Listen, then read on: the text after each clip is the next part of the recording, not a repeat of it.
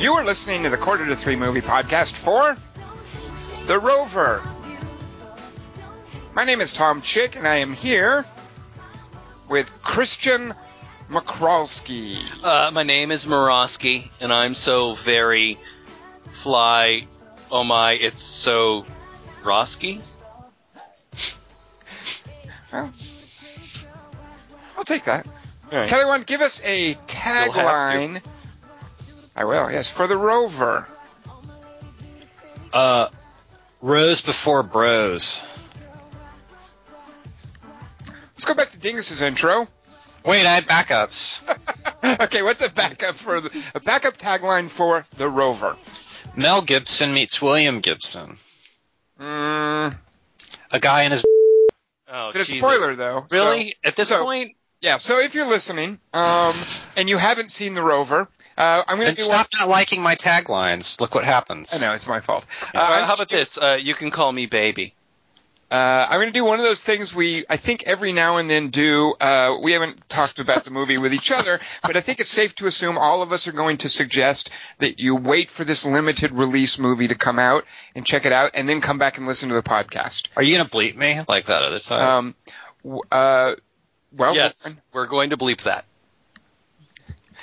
So the Rover, Dingus, how would you introduce this movie to someone who doesn't know anything about it? Why don't you tell us briefly about it without spoilers? All right, well, this week we saw The Rover, a 2014 Australian crime drama movie about tough guys in shorts and tins of things and drinks and stuff. It was written and directed by David Michaud, based on a story by him and Joel Edgerton. It stars Guy Pearce, Susan Pryor. Which one's she? Scoot McNairy, and Robert Pattinson. Nothing, Kelly? All right.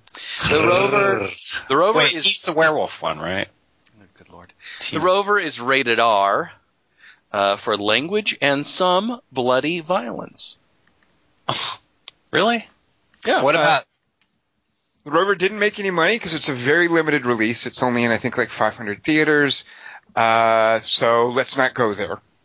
If we look at the critical reception on Metacritic, this is the percentage. Oh no, this is the average rating from various reviews. On Metacritic, The Rover is at 64. On Rotten Tomatoes, if we look at the percentage of reviews that are positive, 67% of the reviews of The Rover on Rotten Tomatoes are positive. Now, if you filter it by top critic, maybe you're thinking, this is just a movie that would be more critically acclaimed. It's a very distinct kind of film. Lots of folks probably wouldn't like it. But movie critics, maybe they might appreciate it more. People who've been criticizing movies professionally. So you can filter out top critics. You can press a button, top critics, and filter out maybe the more amateur folks who might not understand it. If you do that on Rotten Tomatoes, the percentage of positive reviews goes from 67 to 58. Wow. What a Okay. Who would ever do that, though? Like, what's the point? Maybe you just want to see what the top critics think versus, the I have a theory. It goes to 58? There you go. 58%. That's over half of the 9%. What the fuck? Whoa. Sorry. What? It's arbitrary. It's all arbitrary. What the fuck? I have a theory. It's like the fewer theaters a movie's playing in, the better it is. So, like... Well, there's a lot of really obscure documentaries and foreign films that you would probably think are awesome, Kelly Wand. Kelly Wand, have you seen Stranger by the Lake yet? Because I think that never opened in more than like 100 or so theaters, and the subject matter seems right up your alley. Yeah. You should check out Stranger in the Lake. Stranger by the Lake. What about The Bay? We really wanted to try to get you into Stranger. Stranger in the Lake? Yeah. We really were. We had designs upon like trying to get you into a theater to see that. Like somehow trying to punk you. Yeah. Yeah, exactly. It looks like it's a French gay Hitchcock drama. Which I'm fine with that. I've got no problem with that, but I would love for you to not know that's what you were walking into and to then see Stranger by the Lake. I thought that genre was ripe for parody by this point. Well, speaking of being ripe for parody, Kelly Wand, why don't you give us a synopsis of The Rover? I wanted to tell you a thing I read this week that was movie related. I read that Macaulay Culkin is a self-diagnosed agoraphobiac. He doesn't like agribusiness? He doesn't like crowds. Oh. That's great. Awesome. I will keep that in mind next time I see him in a movie. No, see, because he was in Home Alone, but he's an agoraphobe. So it's an ironic thing. Ah, I get it. The Rovopsis. What's Is the that last how you movie he say was- that? Agoraphobe? It's agoraphobe. Yeah, because agora is like an open place. Yeah. It's like an agora in ancient Rome, Kelly Wand. Right. I thought the O, you just skipped it. I thought the O just meant, like in Rover. Opsis. Rovopsis? The Rovopsis. Some words are all 10 years after the Australian apocalypse. Larry David and 2 other reservoir dogs are in a car. Larry David's all, "He bet sucks for us leaving him behind." The biker one's all, "Say that 18 more times in different ways, I dare you." Burt Young's all, "Taylor Lautner, he's our greatest living actor." The biker one's all, "I'm warning you." Their car hits nothing and rolls over a bunch of times. The guy from Time Machine is in a diner staring at nothing. He doesn't hear anything because he's listening to music that mutes nearby car crashes. Larry David's gang steals Guy Pearce's car by turning the key and driving off in it. Guy Pearce steals it. Is that what happened? Did I get that wrong? No, keep going. Guy Pearce steals another car by following them. I nudge the feral 9-year-old with the boomerang sitting beside me and go, "Australian post-apocalypses never seem to be hurting on gasoline. Maybe what causes their apocalypses is too much gasoline, huh?" I get that reference. No, you don't. Do you? Did you make him watch it, Tom? Larry David's stomach... Sorry, I had you on mute. No, he watched it of his own accord. You had me on mute. I had me on mute, sorry. You had yourself on mute. All right. I was eating. I didn't want to eat it on the microphone. I mean, no one needs to know about that, so... Oh, okay. I thought it was your review of The Opsis. Larry David's stomach wound enthusiasts shoot at Guy Pearce. The bullet hits Guy Pearce's windshield, but he tricks them by ducking. The biker's all, "My one shot missed. What do we do?" Larry David's all, "I'll stop the car and ask him to please stop." The biker one's all, "That's how we all got shot 10 minutes ago and yesterday." Burt Young's all, "Look, we all made mistakes." The biker one's all, "Say that again. I dare you." They stop the car and brandish shotguns. Larry David's all right, Goldilocks. Either rear end us or drive slower. Enough with the Goldilocks zone tailgating style. Guy Pearce is all, "Give me car back." After the movie, I realized this is probably where Guy Pearce could have saved himself a lot of hassle by just saying, "What if we just switch cars?" Larry David's all, "Look, mate, see this shotgun in my hand? It's not just for show, all right? And if you don't leave us alone, I'll have me friend here bleed on you from a stomach wound. We're on this apocalypse together, so you got to look out for number one. Because once social institutions collapse..." I don't know, actually. Never really thought about it. Might be better in some ways. Guy Pearce is all, "Give me car." The biker's all, "Fuck, Larry, he's a man with nothing to lose. What do we do? Shoot him?" Larry David's all, "Nah, I got a better idea." They drive off. Larry David's all, stomach wounds, eh? Wait, that's supposed to be Guy Pearce. Sorry. He drives to the local grandma's and goes, "Where's me car?" She's all, "What's your name, dearie?" He's all, "Where's me car?" She's all, "Let Grandma give you a teenage boy instead. I've got all kinds, brown-haired and androgynous. But you remind Granny of Iron Man, so she'll cut you a nice home-baked bargain on Siamese triplets playing cards with a dwarf in the kitchen if you tell her your name and let her coochie-coo your chin a little. But remember, no hands." Guy Pearce rolls his eyes and goes to the kitchen dwarf and goes, "I need a gun to shoot you with." He completes his purchase and goes back to Grandma. He's all, "Where's me car? I killed you, dwarf, so I expect you to help me." She's all, "Cars I can't help you with, young buns, but Robert Pattinson's out there in the driveway." Guy Pearce goes to the driveway, sees Pattinson crawling around with a stomach wound, checks it against the photo of the brother's stomach wound and goes, "Where's me car?" Pattinson's all, "Miss Riddle didn't limit Sherman's." Guy Pearce rolls his eyes and drives Pattinson to the local blonde vet. He's all, hey, can you fix this guy's stomach wound? I can't understand a fucking word he's saying. Also, where's me car? The vet looks at the wound. She's all, damn.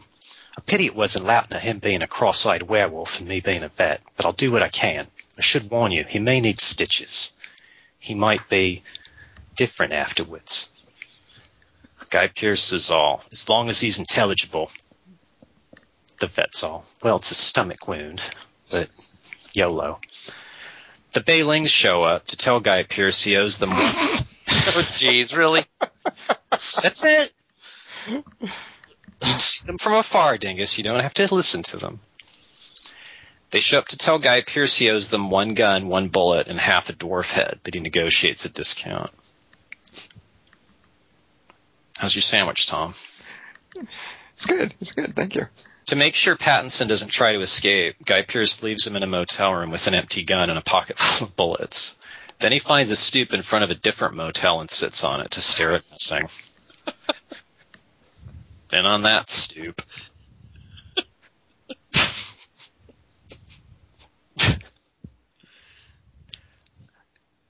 Robert Pattinson sees a 4x4 drive by his motel room, so he ducks and acts super suspicious and shoots at the occupants, but makes the tragic mistake of assuming apocalypses don't have maid service. The 9-year-old with the boomerang nudges me and goes, I didn't know Australians used maids as hostage negotiators. I go, I think someone around here needs to put a little shh on the Barbie. But the kid no longer exists. Guy Pearce storms into the hotel room and looks at the body. He's all, where's me car? I mean, how's your voice's stomach wound? Robert Pattinson's all, Flurnbidus Splendurgenschmermans. Guy Pearce is all, Christ. All right, okay, we're going to need some towels to get rid of all this blood. Call housekeeping. They pick up the phone and dial the front desk. The dead maid's cell phone starts ringing. They look at her body. Guy Pearce is all, oh yeah, huh? Some cops come and arrest him. The police chief sits at his desk and goes, all right, you Guy Pearce, can't be having every Joe Q. Illywhack at Blemonging around the countryside asking decent folk where your car's at. This is an apocalypse, not a parking structure. Sorry, but that's a capital offense. We're going to have to deport you to America for a week. Guy Pearce is all, I shot my wife 10 years ago, and you people never even came by. The cops all, fine, we'll send a squad car by your place, and if your story checks out, we'll arrest you again. You can't ask further than that. Now, I need you to fill out this here form to process you.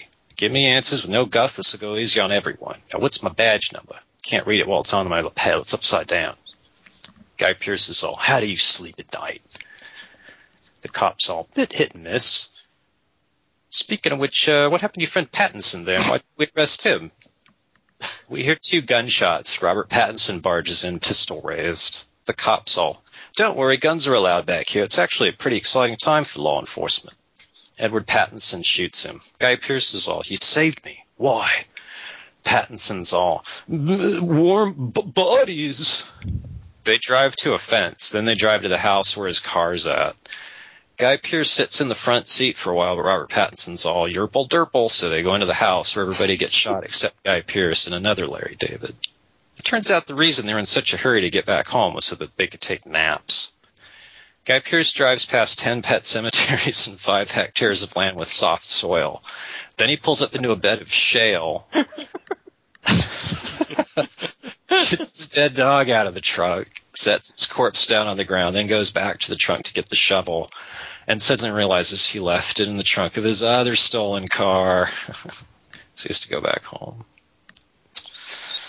That's the end of that. All right. So, wait, which one's Burt Young and which one's Larry David? They're both that same guy.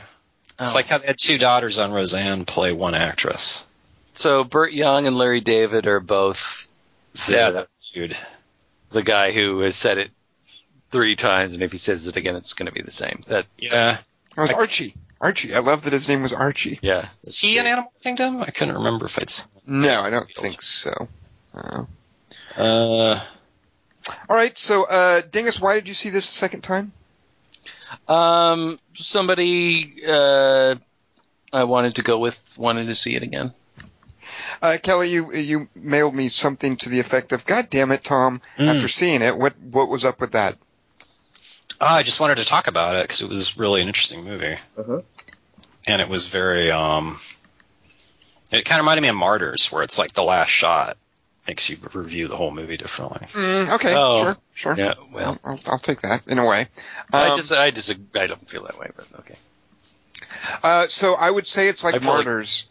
Good. I would say it's like Martyrs in that it's a movie that you can watch twice, and as someone who's seen it twice, I feel you watch it the first time for the unfolding of it and kind of the thrill of it, and you watch it a second time to get a lot of the subtext based on what you discover in the reveal in the final scene. Watching it a second time, I loved picking up on moments like, Guy Pearce's line about you take somebody's life, you think about it the rest of your life, that's the price you pay. When you later find out, obviously he has a personal resonance with that statement, but I also love things like how he reacts to the vet's dogs in the room. Right. When you first see that, you're like, oh, well, that's, he's looking at dogs and it's weird. But then when you see the movie a second time, knowing the reveal that he's after the car because his dog was in the trunk, that scene takes on a whole color. Especially too, the scene with as Kelly called her, the grandma. I think she has a name in the credits. I forget what it is. But man, I love that scene where she's saying things to him about his car. It's a hell of a thing to get worked up about in this day and age. And he's reacting so powerful. I mean, there's obviously stuff going on, and you think, oh, he's just about to blow her head off. But he's just reacting to the fact that he has these feelings for this animal that's died, and he doesn't quite know what to do with him. And when she says it's a hell of a thing to get worked up about in this day and age, she's talking about the car. He's obviously thinking about his dog. Well, I thought of all that after I saw it, and that's what I mean. Like, I didn't mean it like I didn't like the rest of the movie. But when you see it a second time, though, I think all of that subtext just comes flooding through. And well, when he's in the kennel, you go, oh yeah, that's why that weird look on his face when he sees all the dogs. Well, he gives a look. The thing I picked up along those lines the second time through is when the dwarf throws a rock at the dogs. He gives him a look too. I mean, when he's about to kill the little guy too, like yeah, but when the guy's just like, they're walking over to the trailer and he's like, "Will you shut up?" and he picks up a rock and he throws it at those two dogs.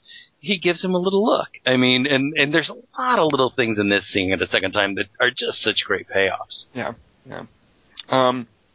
And certainly, man, I have not seen a Twilight movie, and I would conventionally, normally I would say I have no desire to, but I was just mesmerized by what Robert Pattinson was doing. Oh, good Lord. Amazing stuff. And Jesus. I think we did a 3x3 on sidekicks once. So one of my favorite sidekicks was Tim Roth in a movie called Gridlocked with Tupac Shakur. And I love, Tupac Shakur was a powerful presence in the movie. He's not an actor.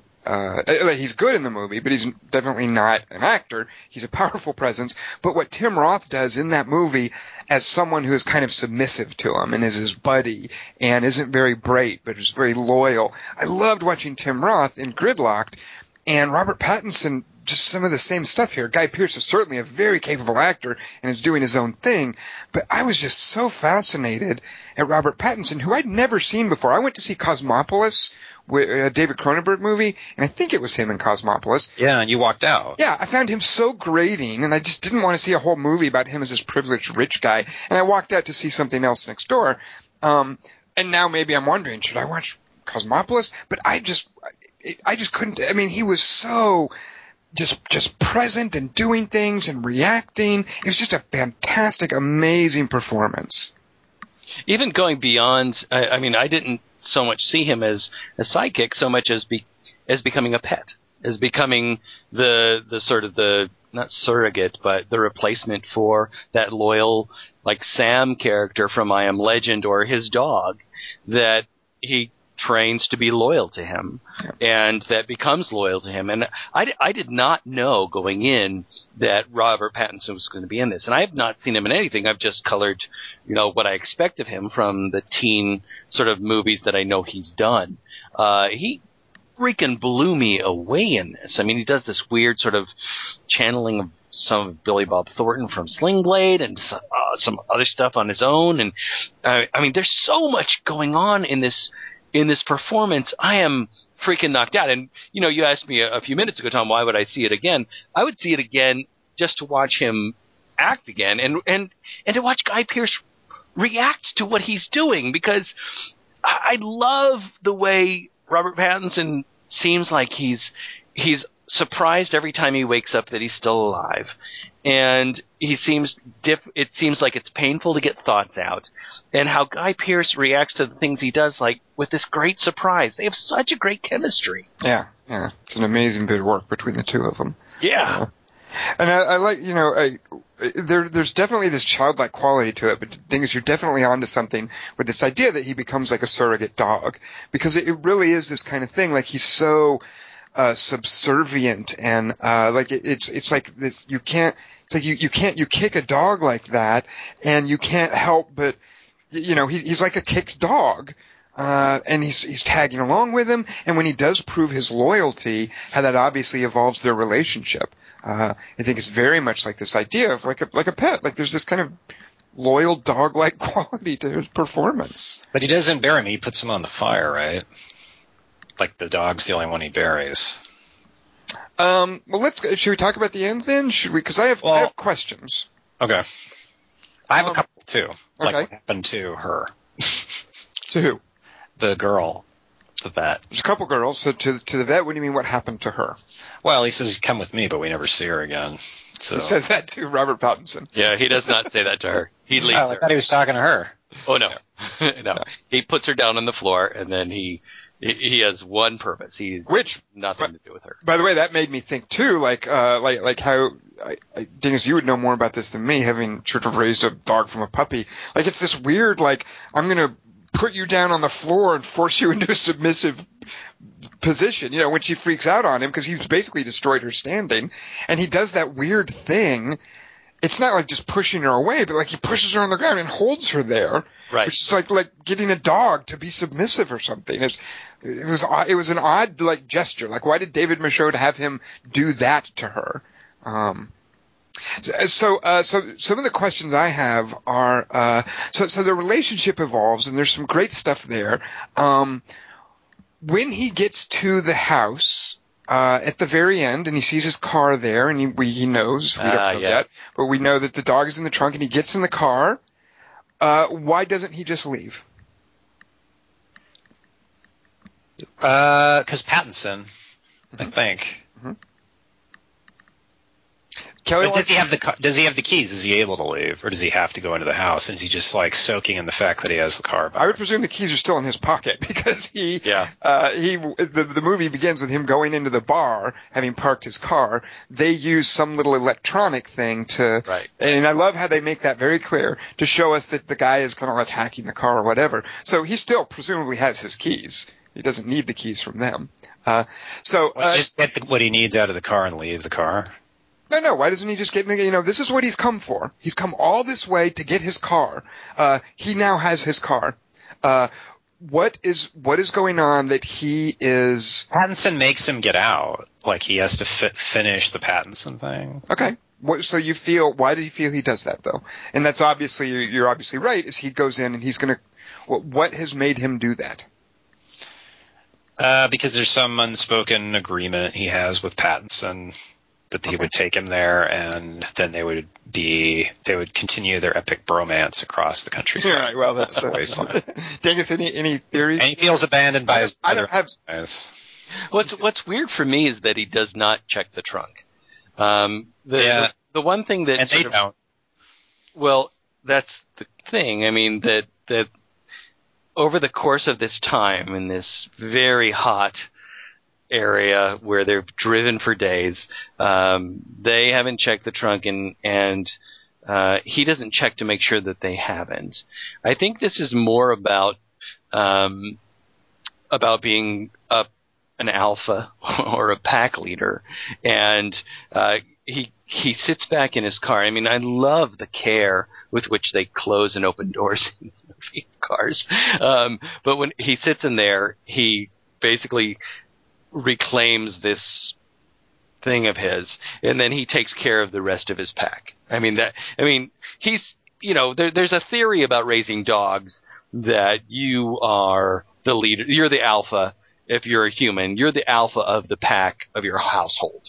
One person leads the household, and the dog follows that person. And the dog will obey that person above all others. The dog will do other things for other people, but you kind of are you're the alpha. You're the pack animal. And I think that since he has made Pattinson essentially his pack animal, he's taking care of what's going on with the rest of the pack, and then he's going to resolve this other thing. I'm a little uncomfortable of putting it in those terms because I don't think the movie I understand intends it's weird, yeah. Well, I don't think the movie intends to dehumanize Pattinson's character, Ray, in any way. And No. I think on the contrary, what I wonder about is what does he think? Obviously his decision when he gets out of the car is he's going to take Ray into the house and he's going to assemble the guys who stole the car, including Ray's brother Henry. What does he, Guy Pearce's character, think is going to happen? Is he helping Ray kill his own brother?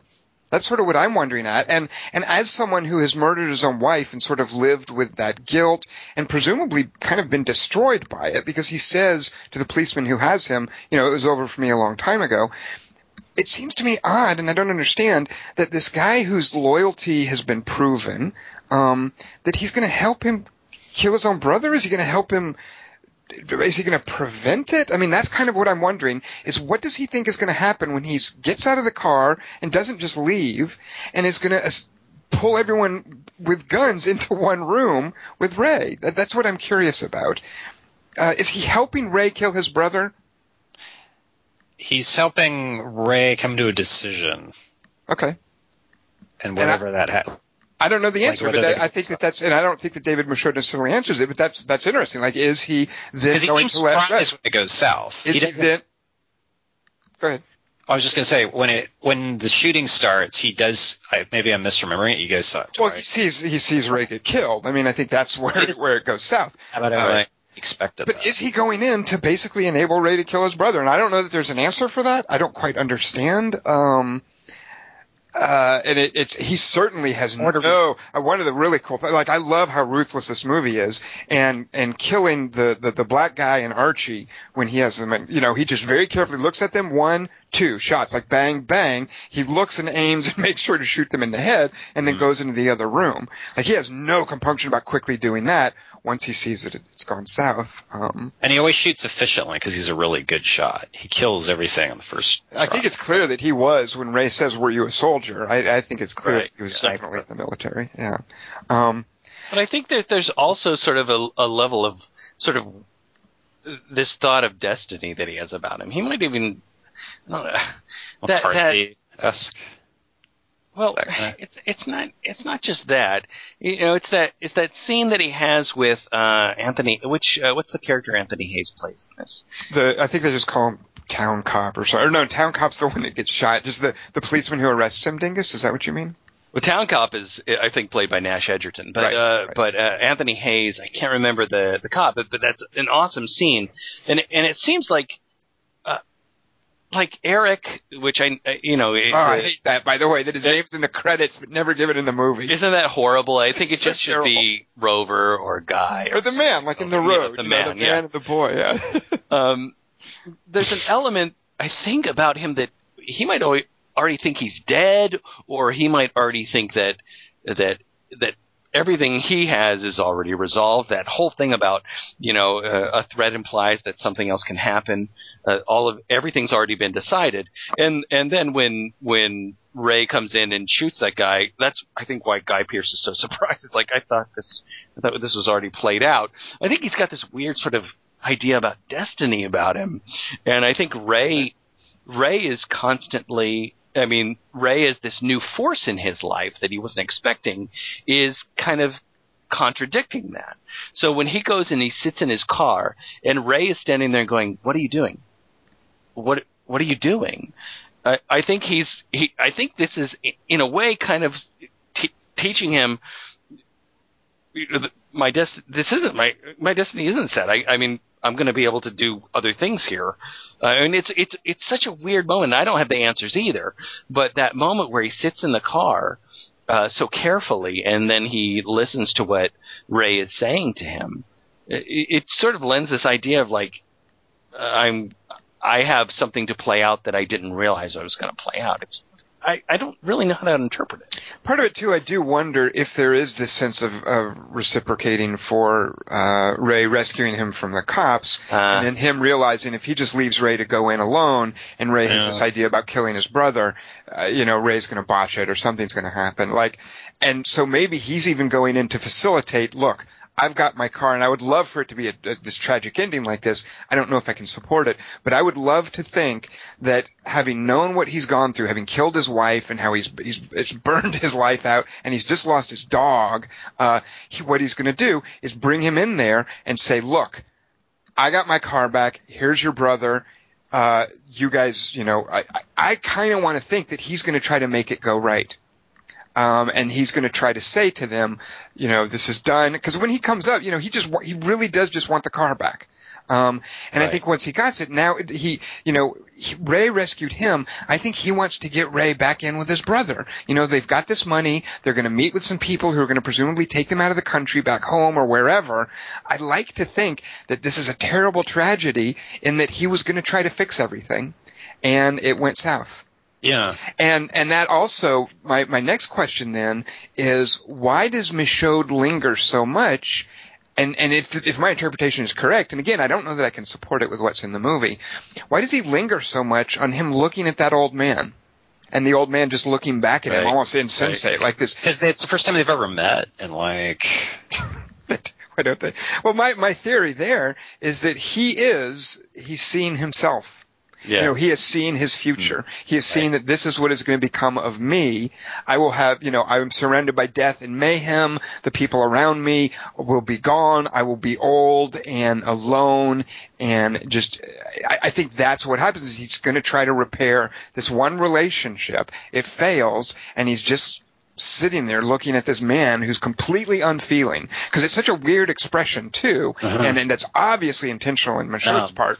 It's such a weird expression that the man just has no reaction. There's no fear. There's no regret. The guy is just like, it's just this unfeeling face. Yeah, no surprise even. It's just complete dumb, in a literal sense of the word, resignation to death and mayhem. And I think he sees himself in that scene. I think all that's true. I think though, if he would have wanted to just allow Ray to repair and reconcile with Henry, he could have very easily done that. He could have released Ray on his own. He could have done that at the fence. I mean, once he gets the car, he could just say. But if you remember, Dingus, the very last night when they're sleeping, when he says, we're going to go tomorrow, Ray announces to him, I'm going to kill him. I'm going to kill Henry. Right. And he says, go to sleep, Ray. And Ray's like, I'm going to kill him. And he says, go to sleep. But once he has the car, I mean, he I don't know how to put this. He dominated Ray when he was sitting there when they were eating outside the motel, and that's where Henry's saying, "What did you do to my brother?" I mean, that's what he did to his brother. He dominated him, and he could have undone that. He could have said, "Give me your gun, go in there, or just sit out here and call out to Henry," and they would have been fine, and he could have driven off. But I think there's an element of early on where he walks up to them and that awesome. I mean, this is one of this opening of the movie, which you haven't even really talked about. Sort of the filmmaking elements of that opening and that awesome car chase, where he walks up and he says, he essentially says, "If you keep going, I'm just going to chase you down." And I think that there's an element of that as well. I mean, there's sort of a certain amount of justice that has to be meted out.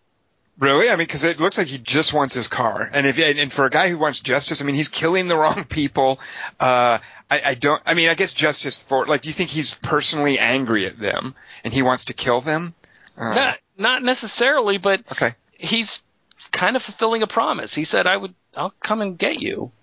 I don't know that he necessarily says that particularly, but I think there would be other answers. Not that he's not like an all-knowing being, but I think that going and gathering them and sending Ray in to not knowing which room he's sending him in and knowing what Ray's capacity is, and saying we're not going to. He does know which room he's sending him to, though. Because he goes and he looks and he says there's two there, there's two up front.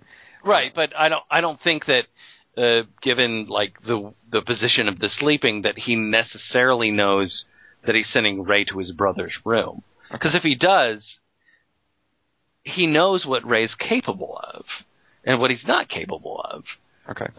Which was really confusing to me both times I saw it. It's like, if I'm in the situation of Guy Pearce and I'm sending Ray in there, I'm not sending him into his brother's room. I'm sending him into the other two guys' room, and I'll take care of his brother. So you say that, but he does make very clear to Ray, go get him, bring him in here. Like, I do think that but you're right. I mean, how much can you trust him when he's as loose with this gun as he's proven to be? But he's assuming the brother won't draw on his brother. Right. I think that's a part of it as well. Yeah. So I do love that there's so much of this ambiguity. So there's ambiguity there, but there's so much of the movie too is just so subtle and leaves us to sort of draw conclusions and learn things. Right. I love the world building of this idea that, the global economy has collapsed and China is now extracting ore from Australia, and there's this scattered military presence. And I couldn't tell if they were supposed to be mercenaries on the train or if that was part and parcel of the same military that was driving around in the Humvees. But in the credits, they list acrobats with the little dwarf. And, that's a Chinese circus. And you see a poster there for a circus. But the world building of what kind of apocalypse this is was fascinating to me. We're so used to, and obviously, this has already been referenced, for a lot of us, these apocalypses in the outback are Mad Max stuff, Road Warrior from the 80s. And this is this great kind of furtherance of what that would look like today. Back then we imagined everybody would have mohawks and be on motorcycles and crazy stuff like that. Now it's very practical. People using plastic bottles and wearing tennis shoes and cargo shorts. Nobody had crazy haircuts because it looked like they would just shave their heads every now and then and let it grow back. Like, I love just how everything just seemed practical and bare bones. It seems like that's what Australia's like now, though, isn't it? I have not been. I haven't either. But also, everybody's just lying around listless, like with nothing to do, with nowhere to go. I don't know if the idea was that it was supposed to be an opium den or something, but even the two guys in the store, it's just like everybody's just like sitting around, and there's nothing to do and no reason to be anywhere, and hardly any reason to get up and move. Like, it's that kind of apocalypse. Is just all motivation has been drained from the world. Right. Susan Pryor, what's her name? Peoples. I forget the first. It's not in the movie, so don't say her silly name for the credits. I hate that. I think it was like Dorothy Peoples or Mary. Yeah, Peoples. I think you're right. That was her name. But she's like, I've gotten along just fine without money, and you're right. There's that opening scene where there's somebody lying on somebody else's lap, and then that weird brothel, somebody else is lying on somebody else's lap, and then the convenience store was like, just buy a tin of something and get out of here. I mean, it's just so static and weird. And so what I love about that is that it sort of feeds into the title of the movie. I mean, this idea of it meaning more than one thing, and it's a triple, I think. Well, let's talk about that, because I kind of think it's just not a pun, but it's just a play on the dog's name. No. Well, explain that to me. Who's the Rover? What's this about? Okay, that's one. The dog's one. The vehicle is another one. Why is okay? Isn't that called a Rover? Well, there's a Land Rover. It's a kind of a vehicle, but I don't think we see. And the third one's an Australian walkabout. Like everyone's just wandering around listlessly. Well, that's what I'm wondering. Are people wandering? Like, he said he's a farmer. Actually, I think Ray says, "What do you?" And he says, "Well, I was a farmer now, and now I'm here. I was a farmer, and now I'm doing this. I'm here looking for." Unless it's Pattinson's the Rover.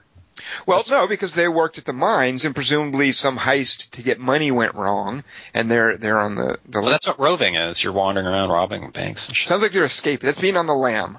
Then if it was called the Lammer, I would. You rove when you escape. Down at your cup. Fair enough. So Dingus, is that talk to me about what you think about the title? No, I just thought of it seemed to me that Guy Pearce's character was somebody who, since the collapse, has made his life moving from place to place. With that dog in that car? Sure. Like Mad Max. Spoiler. Where we come to him at this point is that he's moving on to bury that dog. What supports that? What makes me wonder that? Oh, go ahead. No, go ahead. I think you're going to say something. Go ahead. Well, what makes me wonder about, when Robert Pattinson says, what are you doing? He says, I was a farmer and now I'm doing this. If he was a farmer and if he did have a sedentary life and was just living somewhere, why didn't he bury the dog there? The fact that he buries the dog in this completely unremarkable place makes me think that is right. Maybe he is a wanderer. But that's not clear either. And obviously I presume we're supposed to think that about him, that he's like this, wandering, the classic Western gunslinger character. Right. But I love, the way, so David Michôd comes from a group of, Australian filmmakers who work under this collective called Blue Tongue. And they have these really clever names for some of their shorts. Like, for instance, Spider. You're watching Spider and you're like, why is it called Spider? And you find out at the end and it's kind of a joke. I did wonder, well, is the Rover them doing that as well? But they're, because it's not explicit that he's a wandering guy. It's not like Mad Max where they explain, and then he wandered the wilds after his wife got killed. Wait, what do they say? Well, Mad Max has that whole exposition where the guy explains that he was a shell of a man. And then he's wandering.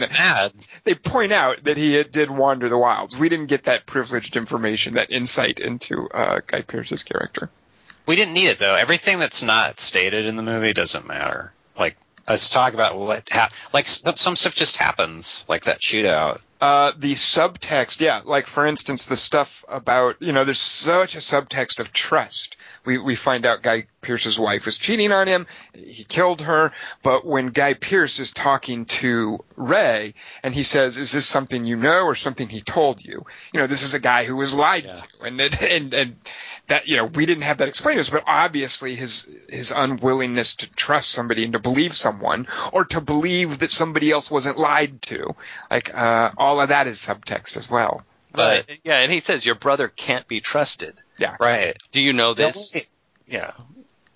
I love that. Like, I just lost a pet, and it's ever since, just a couple weeks ago, and I find myself constantly talking to people and going, my pet would be better than this person. So I spent, this movie was like, I know just what he's talking about. Like, you can only trust the pet. Like, the dog was the one thing that didn't disappoint him. It reminded me of that great bit with Kevin Spacey in Margin Call. How that's a constant, that's something that we're introduced to him very early on when he's on the phone and obviously distraught, and you think, oh, it's something about the financial institution. And no, it's his dog is sick. And that, that's a part of his character throughout that movie. Yeah. So, but I mean, if I'm supposed to be mortified that by the end, like, oh, he cared more about the dog than all those people, like, I totally related to the Guy Pearce character the whole movie. You're barking up the wrong tree. But it looks like the Mad Max dog even a little bit from what little we see of it. Well, is this a Western? Yeah. Explain. The way the proposition was, it's just different. It's further west, and there's guns in it, shotguns. He's a spaghetti Western kind of hero. He's a guy with no name who is roving. No, his name is Eric. We know from the credits. I thought that was the dog's name. His name is My Baby. What does she want to call him? My Baby, yeah. So, okay, go ahead. So there's very much that spaghetti Western man with no name element. Okay. And it's got train robbers with stomach wounds. I'd like Dingus to feel the rest of this Western engines. Well, Dingus doesn't necessarily agree with me. He may not think it's a Western. Labels, man. Well, I think that's how a lot of like Mad Max, which Dingus recently saw. That's what? A Western. Is the guy comes into town and he rescues the town from the evil cattle baron gang or whatever. Mad Max clearly based on Westerns. And I'll just. Or Dingus, did you? No, there's a cattle baron in Mad Max. So I'll just throw this out because I kind of think it's not a Western. It's a road movie, and I'm not saying that because No, it's got nothing to do with Westerns. I think the fundamental structure of this is more like a road movie. Two people who are mismatched go on a journey together. They literally go on a drive together, and it's kind of about their relationship evolving over time. Certainly a lot of this post-apocalyptic stuff does have things they have things in common with Westerns. But part of what I thought made The Road so powerful for me is that as a road movie, it was about these two characters interacting with each other. And it was so focused on that. And to just call it a sort of a Western, I think misses the point.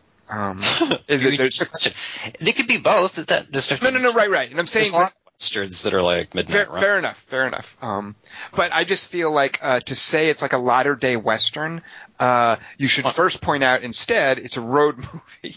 I kind of feel because it's not. I'm sure there are Westerns that are also buddy movies that are about two characters getting to know each other.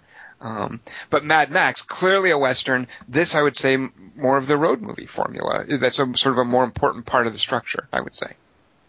Did Dingus see Road Warrior 2? Oh, yeah. He watched Road Warrior, not Mad Max. Did he watch Thunderdome? No, he did not. Okay. Back to what you're saying. I'm just curious. So is The Searchers a Western or a road movie? It's clearly set in the Old West. In that regard, it's a Western. I think of True Grit as sort of a better example of that's also kind of a road movie. True Grit is about Matty Ross and Rooster Cogburn getting to know each other. It is set in the Old West, so you're right. And again, I'm not trying to be like a genre Nazi here. I'm just talking about all this. Well, no, and I'll also Western. What's your definition of a Western then? Well, I'll also say I think when there's another very important there's an important subtextual difference between Westerns and post-apocalyptic movies, and they kind of the settings both serve the purpose of putting you in a lawless area. Like what happens to personal relationships when people exist in lawlessness. And whether it's Matty Ross and Rooster Cogburn hunting down the man who shot her father, like it's that kind of thing. You can't very well do that in Los Angeles because instead you call the cops and the cops go get the guy. So in order to create this kind of lawless environment, you do like a Western, and post-apocalypses kind of serve that as well. But to me, the fundamental nature of them is very different in that, and maybe I'm thinking about this a little bit too deeply, but a Western is about the frontier. It's about the wilds that precede civilization. Things might be rough on the frontier, but when you're watching a story about the frontier, you know they're going to get better, that civilization is on the way. These are the early days, and we just need good men to help us usher it in. But with a post-apocalypse, there is no such subtext. Here, the overwhelming idea of this lawlessness is loss. It's what we had, and it's what we no longer have. And even good men, they're not going to bring civilization back. They can maybe survive, maybe redeem a person or two, prevent a murder, but civilization, has failed. Lawlessness is the ultimate, the final arbiter here. And the only thing ahead of us is uncertainty. Westerns are fundamentally optimistic, whereas there's this fundamental defeatism in a post-apocalyptic movie. And I think that's a driving force in something like Cormac McCarthy's The Road, and certainly in David Michaud's The Rover. It's that difference between a Western, the hopefulness of the frontier, and the post-apocalypse, the loss of civilization, the collapse. Well, The Road has an element of hopefulness about it. I don't think this does. The Road, he's handed off his kid, and there's hopefully, oddly enough, Guy Pearce shows up. Yeah, in this, I think that Guy Pearce's character thinks his life is over, and he's just playing it out. He's being loyal to the one thing in his life that he has left, and taking care of that thing. And in that scene with the I don't know what the character's name is. I think he thinks life is over, but he's going to play it out. But I don't think there's any hope there. And that's my point, is that that's the difference between a Western and a post-apocalyptic setting. Right. Is they both give you lawlessness, but the subtext and the basic tone is very, very different. And one of the things I really, really love about this movie, and I also watched Animal Kingdom, which is David Michôd's, another of David Michôd's movies, is that he does not give us any explanations by voiceover. And I love Animal Kingdom, but there's a lot more voiceover than I remember. James Freshfield talks a lot more than you remember. Mm-hmm. And in here, we simply don't have that. You have a title card at the beginning, Australia, 10 years after the collapse. That's it. We're not given any other explanations about what's going on by voiceover. And often in these things, especially in Road Warrior 2, you're given all this like stentorian voiceover that is a reveal later on, and that's fine. But you're not given it here, and I really, really like that about the Rover. I love that he's just like, you're going to interpret this the way you're going to interpret it. I'm letting you know it's 10 years after the collapse. Do with it what you will. And still, though, there is world building. I mean, still, I love these very specific sort of socioeconomic ideas.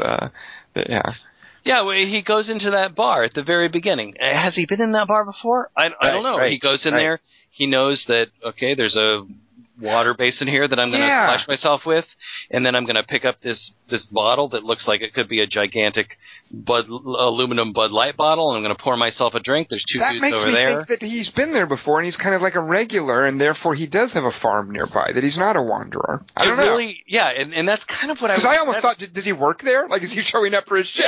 Yeah. I thought that too. But then those dudes walk out when his car's being stolen, and they do nothing. And he goes out, and then he has to of people in the apocalypse. I mean, everybody's doing nothing, kind of. Yeah. Like, they don't take a shot at the car or anything. They just kind of watch. That's it. Yeah, exactly. They don't say a thing to him. There's no sense of recognition whatsoever. It's so weird. But I love that. And also, can I just say really quickly? Oh, the flies! I love the flies in this movie. That did remind me too of not the Proposition. What's the Australian Western you just mentioned, Kelly Wand? It is the Proposition. Yeah. I love when they let flies into movies like this. Oh my God. It just adds so much. Just flies on the actors' faces. The Proposition goes a little overboard with it. But, the flies were something else. And it opens with that. He's sitting in the car. And by the way, at the beginning of the movie, the first time I saw it, I didn't know that was him. I didn't know that was Guy Pearce. He's just this dude who looks ragged out. He looks like he's got some sort of radiation poisoning or something because his hair is so weird and sparse. And he's got like flies like on his face. I'm like, who's this guy? I didn't recognize Guy Pearce until a couple beats into the movie. And he's just sitting in that car with those flies crawling on his face and up his nose. And Robert Pattinson lets that go in too when they're at the fence.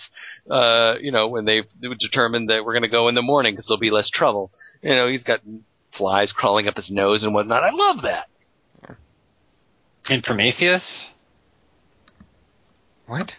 Prometheus? Why would you bring Prometheus into a discussion of the Rover? Because he has makeup on him in that movie. Who does? Guy Pearce. Oh, I forgot he was even in that. Jesus. Oh, jeez, Kelly, try harder. Yeah, I've gotten so much of Prometheus out of my... Fly harder. The sound in this was amazing. Dingus, I know you looked up the composer's name. What's his name? Partos? No. Yeah, Anthony Partos. Yeah. And right off the bat, too, the way that the score sounds like an orchestra warming up when he's making his decision and getting that truck free, and just the string music and the way that during that chase scene, the volume of the music matches the volume of the engines, and then the variety of the music later on as well. Mm-hmm. There's that weird bass kind of pulse groove when they're waiting for the train, and the gospel music when they buy the gasoline and the ammo, Carrie Hilson, Pretty Girl Rock song, when he's sitting in the desert in the car at night. You can just imagine that maybe he and Henry listened to that song. I mean, it's such a disconnect, that weird beat, that weird poppy song. And I especially love the sound design in those early car chase moments going on, because it's so incredibly well done. But the sound designer is a dude named Sam Petty. And Sam Petty actually also did some of the themes for the soundtrack. So Anthony. Oh God, what did you say his name was? Damn it. Partos? Yeah, I think Anthony Partos is responsible for most of the composition of the score, but Sam Petty, who did the sound design, also did some of the musical themes. Actually, Andy Partos also did the music for Animal Kingdom. But Sam Petty, this guy did like these two themes for Ray that go through the movie. So Ray has like his own themes that were composed. Oh. So I want to say that while Andy Partos did most of the composition, which I really, really loved, Sam Petty did this great sound design for it, and apparently also composed some like Ray's themes that run through the movie. Can you hum a little of that for us? Da da da da da da. I don't think that's right. Oh, sorry, my mistake. I saw, so the LA Film Festival was going on this past week or so. I saw 3 movies at the LA Film Festival, every single one of which was horrible. I'm never going to any more stupid film festival movies sight unseen. Oh my God, I'm so annoyed. One of them was a post-apocalypse movie. And it starred this little boppy 17-year-old girl. And so the premise of this apocalypse is that water has run out. And, that if you have a source of water, it is precious because there's no more rain. I think they actually shot this in Oregon in the desert up there. We've run out of rain. Where Kelly Reichardt had shot Meek's Crossing, and here are these people doing this little teeny bopper post-apocalypse where and so that's the apocalypse. There's no water. There's one well. It's super precious, and you have to hide on it, and then the evil bad guys are going to come try to take it from you. So you have to be very quiet and hide in the house. At any rate, everybody in this movie, their hair was so completely like washed. Their skin was like scrubbed and they looked young and healthy. And they shot it in Seattle. God, it was so annoying. I was so, but I loved in this movie, like, Robert Pattinson's teeth. Yeah. Like that's so awesome when they do that, when they make it look like these people actually haven't been eating, haven't been washing. It's the texture of their skin. It's the opposite of a vanity piece. Yeah, exactly. Yeah. I agree with you guys. He was really good in this, by the way. Oh, wait, Kelly, have you seen him in other things? No, I never have. I had the same experience you guys did. I was like, wow, maybe I should see those Twilight movies now, I guess. Cosmopolis? Oh, yeah, Cosmopolis. Oh, no, I don't want to watch fucking Twilight. Come on, I thought for sure you'd gone to see Twilight with your mom or something at some point. No, not even me. I do have one issue, though. Everything being functional and it looks realistic. Why the heck did nobody in this movie have sunglasses? What? They're Australians. It was bright and sunny. They never wear them. Mad Max didn't have them. Indiana Jones didn't have them. He was in India in places where you don't need him. It just seemed, in this sun-baked outback, everybody should have sunglasses. I understand why they don't, because you don't want your actors hidden behind sunglasses. But the second time I saw it, I was like, wait a minute. It's awfully bright out there. Shouldn't they have sunglasses? And nobody did. But I'm okay with that. Those cargo shorts and sockless shoes go a long way. I love that aspect of it. Watching those guys stamp about toughly in shorts. It's really hard to take somebody seriously.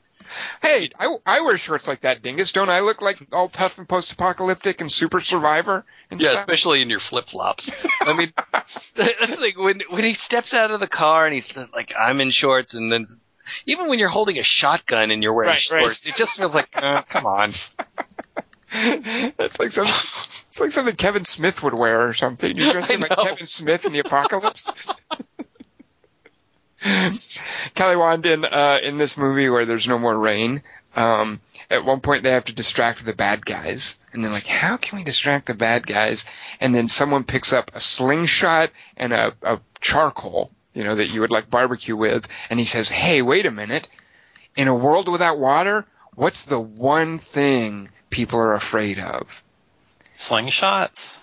They know they're going to light fire and then burn things. Oh. But I really think that's such a terrible line because, no, in a world without water, I think fire would be scary. They wouldn't see that, though. But I would be more afraid of dying of thirst if there was no water. That's like us saying if there was a world with only one sun, what would be interesting? Isn't it? I don't get that analogy, but I'll accept that, Kelly. Like we wouldn't accept, if we already live in that world, we wouldn't go. In a world without water. Yeah, there's plenty of things to be afraid of. Yeah, it's not the one thing people are afraid of is, hey, something's going to catch fire. There are far bigger problems if you have no water than you're not going to be able to put out a fire. That's not the one thing people are afraid of. It's maybe on a list of the 20 things you'd be afraid of, maybe in the top 15, I would say. They used it all in the shampoo, huh? Vets are cool because they can get me horse tranquilizers. 1, 2, 3, not only you and me, got one Totally lady worth that agrees, and I'm caught in between, counting 1, 2, 3, feet apart, and they're free, getting down with 3 to The dog in Road Warrior was so awesome. I love Yes! Was it the same one for Mad Max? that dog. How am I going to know? Did you like those movies? Did they hold up? Did Do you like those movies? No, I only saw Road Warrior 2, and the dogs in the cages reminded me of that little dog whose name is Dog, I think. Wait, you didn't see Mad Max, the first one? No. Oh, Come that's on, totally... me. What's wrong with you? It's a totally different movie from a different era. It's funny. It's the year before. And he's dubbed by an American. It's really weird. And his name's Rocky Tansky, and you get to meet the other cops, and there's a good ending with a fucking... what's wrong with you?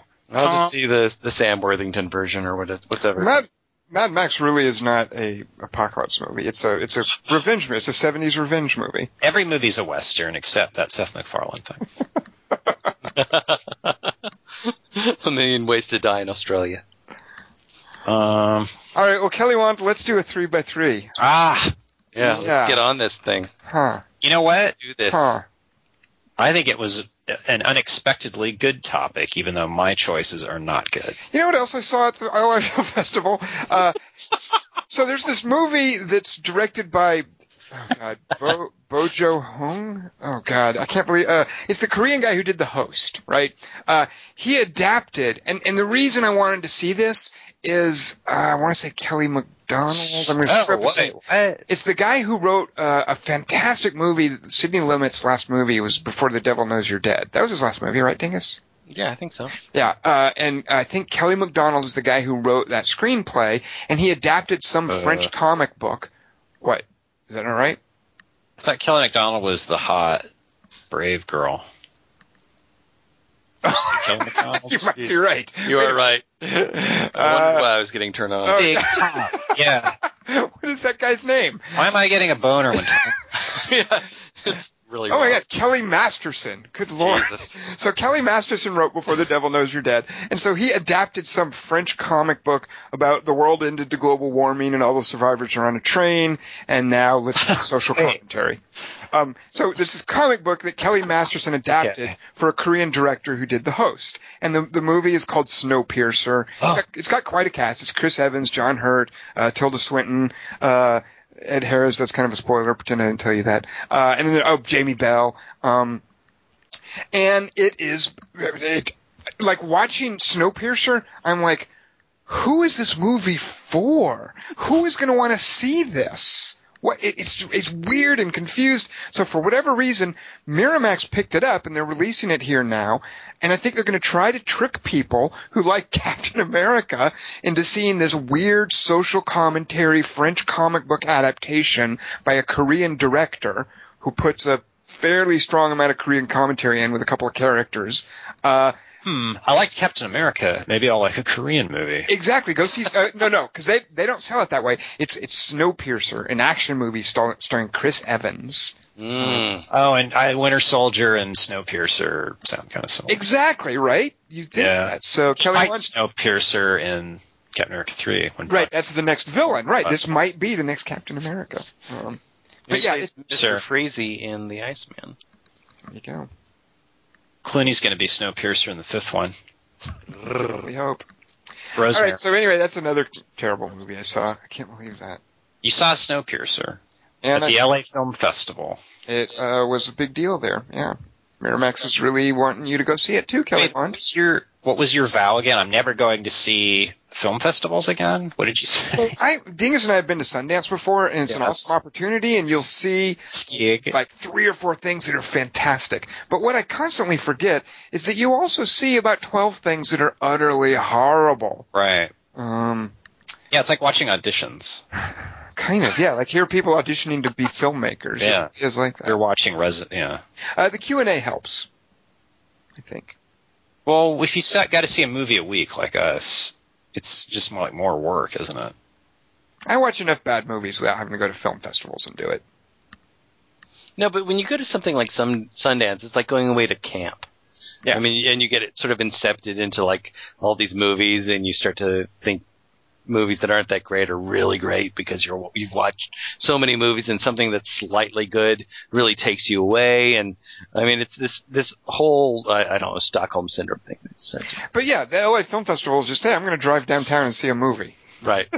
Is it weird that it's called Sundance, but that was Robert Redford's name in like a studio movie? No. Whoa, wait, what? Nothing. Kelly Wand, let's do a 3x3. What do you got for us? I've got the 3 best appliances ever put in movie scenes. Thanks. All right. I ran out of words, so I thought I'd double up. I say. All right, so they don't have to be fake. They're just appliances ever put in movie scenes. Absolutely not. My number 3, sorry. Let's go to number. Eager to get past this one. Yeah. My number 3 favorite is the blender that the babies almost fall into in The Change Up. What? So there's so The Change Up, again, I will tell you, Kelly Wand, you should see it. The Change Up. I didn't know this happened. There's a lot of crazy R-rated It's stuff. like an space. Okay, R-rated baby blender scene. And one of the things is, Ryan Reynolds and dadgummit, what's you his like name? this topic and you have something that awesome as your number 3? Well, I've got more. Ryan Reynolds and Jason Bateman, right? They switch bodies. Jason Bateman is a family man, and he's got 2 little baby twins at home with Leslie Mann and his precocious young daughter. So Ryan Reynolds is in his body, and he has to mind these 2 little babies. Precocious. And the little babies, he just puts them up on the kitchen counter, and the babies are picking up knives, and there's a blender going, and the garbage. Maybe it's a garbage. Did they switch bodies with serial killers? The babies? The babies just don't know. They're just playing with what's at hand, and there's all this like baby peril action that's part of why it's an R-rated movie. In addition to nudity and language, of course, but it has enough baby peril that it gets an R-rated. Peril, as it's known in the industry. So, and they all die, or does the Toy Story save them? The babies are fine, Kelly Wand. Oh my God. The Toy Story save them. Well, it sounds pretty suspenseful for a body switch comedy movie. I'm sick of you guys having not seen The Change Up. I expect you guys to work on that this week. Well, you showed me that one scene and it was really good, but then afterwards I was all, if he's just showing me this scene's really good. Tell you what, I've just explained to you that there's serious baby peril with blenders and knives. Okay, yeah, that's a good point. See? Oh, I better watch it then. I suck. Dingus, what's your number 2 favorite appliance in a movie? 3. Jesus. All right, my number 3. Here's a quote from it. I think, Sebastian, therefore I am. Wait. It's obviously a fucking Blade Runner. It is fucking Blade Runner. And I went with fake appliances because that was your original intent. So my third favorite fake appliance is that egg boiling beaker dealie that JF Sebastian has just like back there, just sort of like boiling eggs for some reason. And that, then Pris goes over and reaches in to show. After, by the way, Roy says, we're not computers. We're not just going to do little tricks for you. Okay, Pris, go do a little trick for him. And she goes and reaches into that weird boiling egg thing. Because I cook. I do a lot of cooking, and I love cooking. But I do not know how to boil an egg. That's something for whatever reason. I don't know why it is. I've only boiled an egg successfully once. And it's just not something that I do. And I love like egg salad sandwiches. I like the idea of a soft boiled egg for breakfast, but I just don't know how to do that. So I love the idea that there's this weird beaker that JF Sebastian has that is just boiling eggs somewhere in the background. And it's just so super cool looking. I don't know if it's on the stove or if it's just its own appliance, but there you go. Is a Voight Kampff test an appliance? It is now. Is a replicate an appliance? Kelly Wand, what is your number 3 or number 2 favorite appliance in a movie? We're just going to skip your number 3 favorite. My number 3 isn't that good, so you probably. Oh, okay. But I was going to ask Dingus what happens when he tries to boil eggs. Like, does it just explode? Or does an alien come out? Or No, it's not that. It's just that I don't know what it is. I cook a huge variety of things, but there's What a about couple poaching? of things that I have. I poached eggs. I do all kinds of things. But from the King's Woods? yes, King's Hen House. Sorry. and from your nest, Hey, too soon. the God's ears. Wait, so, okay. That's a real appliance, though, because it's just a boiling pot. It's not just a boiling pot. It's this weird, tall glass beaker that is boiling eggs. It's just a weird thing that's going on there in the background. That's not something you would find in anybody's kitchen. So it's not an appliance I've ever heard of or seen. I don't know of an egg boiling beaker that exists in real life. If it did exist, I might buy it so that I could boil eggs more easily. There's got to be a way to just get them pre-boiled, you know? Yeah, sure.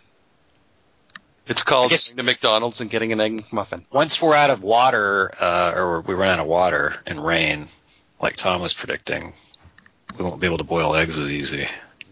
My number 3 is a dog food feeder from the beginning of Back to the Future. I don't know what that means. At the very beginning of Back to the Future, where Doc Brown has that, like, thing, that machine that opens the can of dog food. I don't know what it is. Could you describe it to me? Because I don't remember that. It, like, feeds the dog food from a can using a metal arm that puts it in a bowl. Huh, sounds like something from the Jetsons. Yeah. My number 3 favorite is the blender in Your Next. Now we've gone back to number 3. Number 2. Dadgummit, math, man. Let's keep it straight. It's the blender in Your Next. So these are your 3 favorite blenders?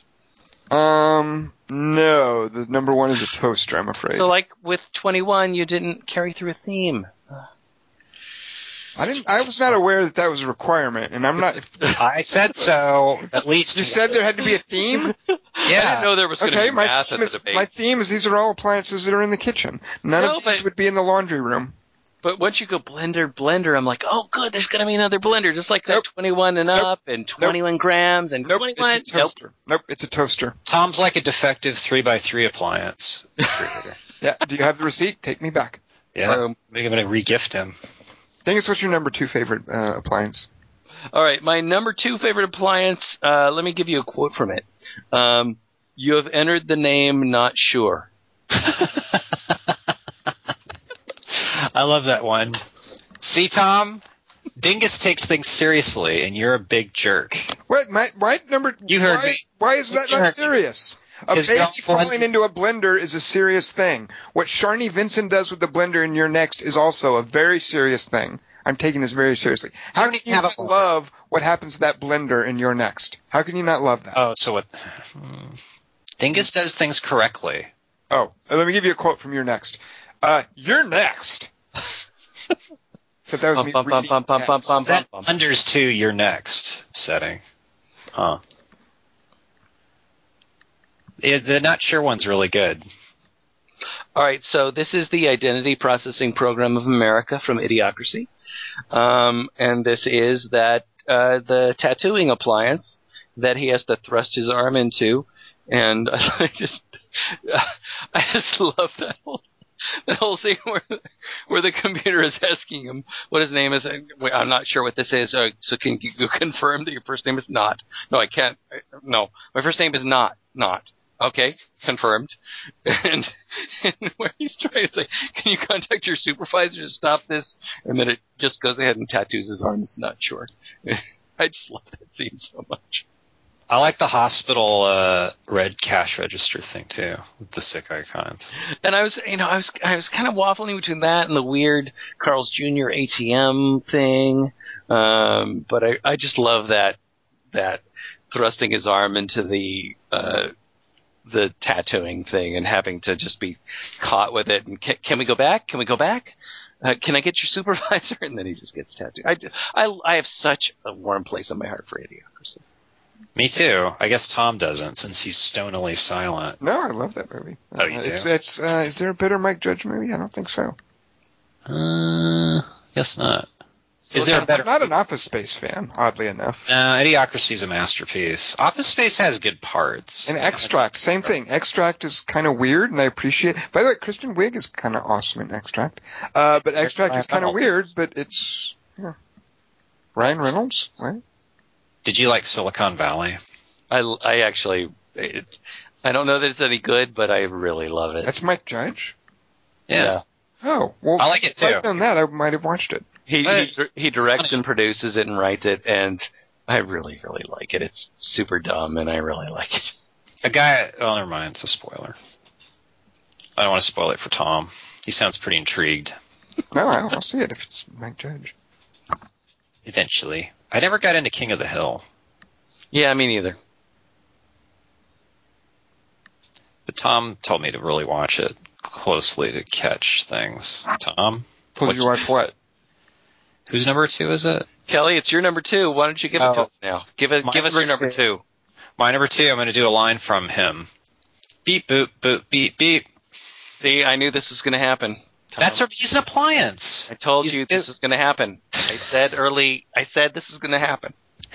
First off, I'm doing C-3PO. Secondly, no. He's got a fire extinguisher. He can open doors. He's got He something. He can fly. He can fly it in the old ones. He lost He can save lightsabers. He can be a lightsaber Jedi device. He can fly higher than Yoda. He probably has force powers too. He might have midichlorians inside of him. So what movie are we talking about, Kelly? All of them. Yep. Kelly has to choose a movie. Episode 7. Episode 7. All right. So My number one favorite appliance in a movie is the toaster in Bourne Supremacy. Ah, that's a The good one one. that he puts the magazine in and That's closes the house. not as good as Dingus's, but acceptable. Okay, thank you. Dingus, what's your favorite appliance in a movie? All right. Here's a quote from it. I don't want to sound like a queer or nothing, but I think unicorns are kick-ass.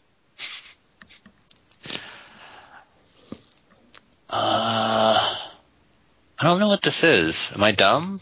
No, not at all. Here's another quote from it. Penetration is when a penis enters an orifice, Joe.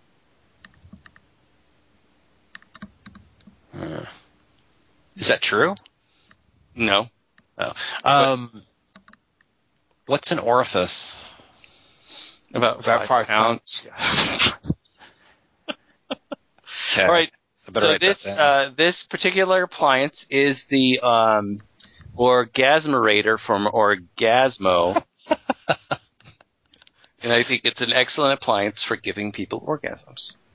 What's the unicorn line? Who says that? In what context? There's this Now I'm intrigued. dude who's taking stills on the film set, and he keeps saying weird stuff to people like, dude, I don't want you to think I'm queer or nothing, but that was really great work. And at one point, he talks about like having seen a movie, like, I don't know, Narnia or something. He's like, I don't want to sound queer or nothing, but I think unicorns are kick-ass. He's just this weird guy with this 1,000-yard stare who's constantly taking still photos. So this is Orgasmo, and this is the Orgasmatron. I think that's what it's called. Or no, it's the Orgasmerator. So it's a prop, though. It's not a real. No. Because Chota Boy, the sidekick, and if you want, Tom's mentioned sidekicks earlier. The sidekick of Joseph Young, the guy who becomes the porn star, he's actually this guy who has all these PhDs from MIT, and he's actually invented this Orgasmerator. And he's in the porn movie they're doing, there's a fake one, but he's invented a real one that you can actually point at people and give them orgasms. And it figures in, I mean, it's kind of iffy whether this is an appliance or a weapon, but given what Tom did with the toaster and the last thing, I think I'm comfortable with an appliance being a weapon. So Chota Boy has created a working Orgasmerator, and this particular appliance, I think, is the most useful fake appliance. We think it's fake, who knows, in movie history.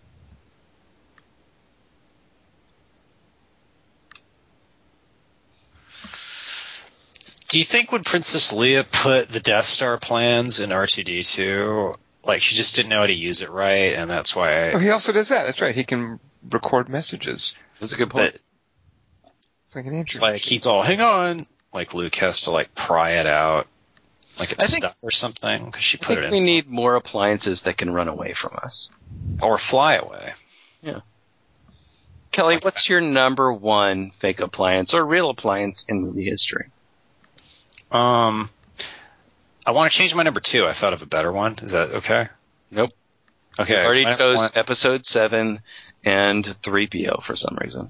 in Logan's Run, where he has that sex roulette teleport booth at the beginning, and that's where he meets Jenny Agutter by, like, calling in.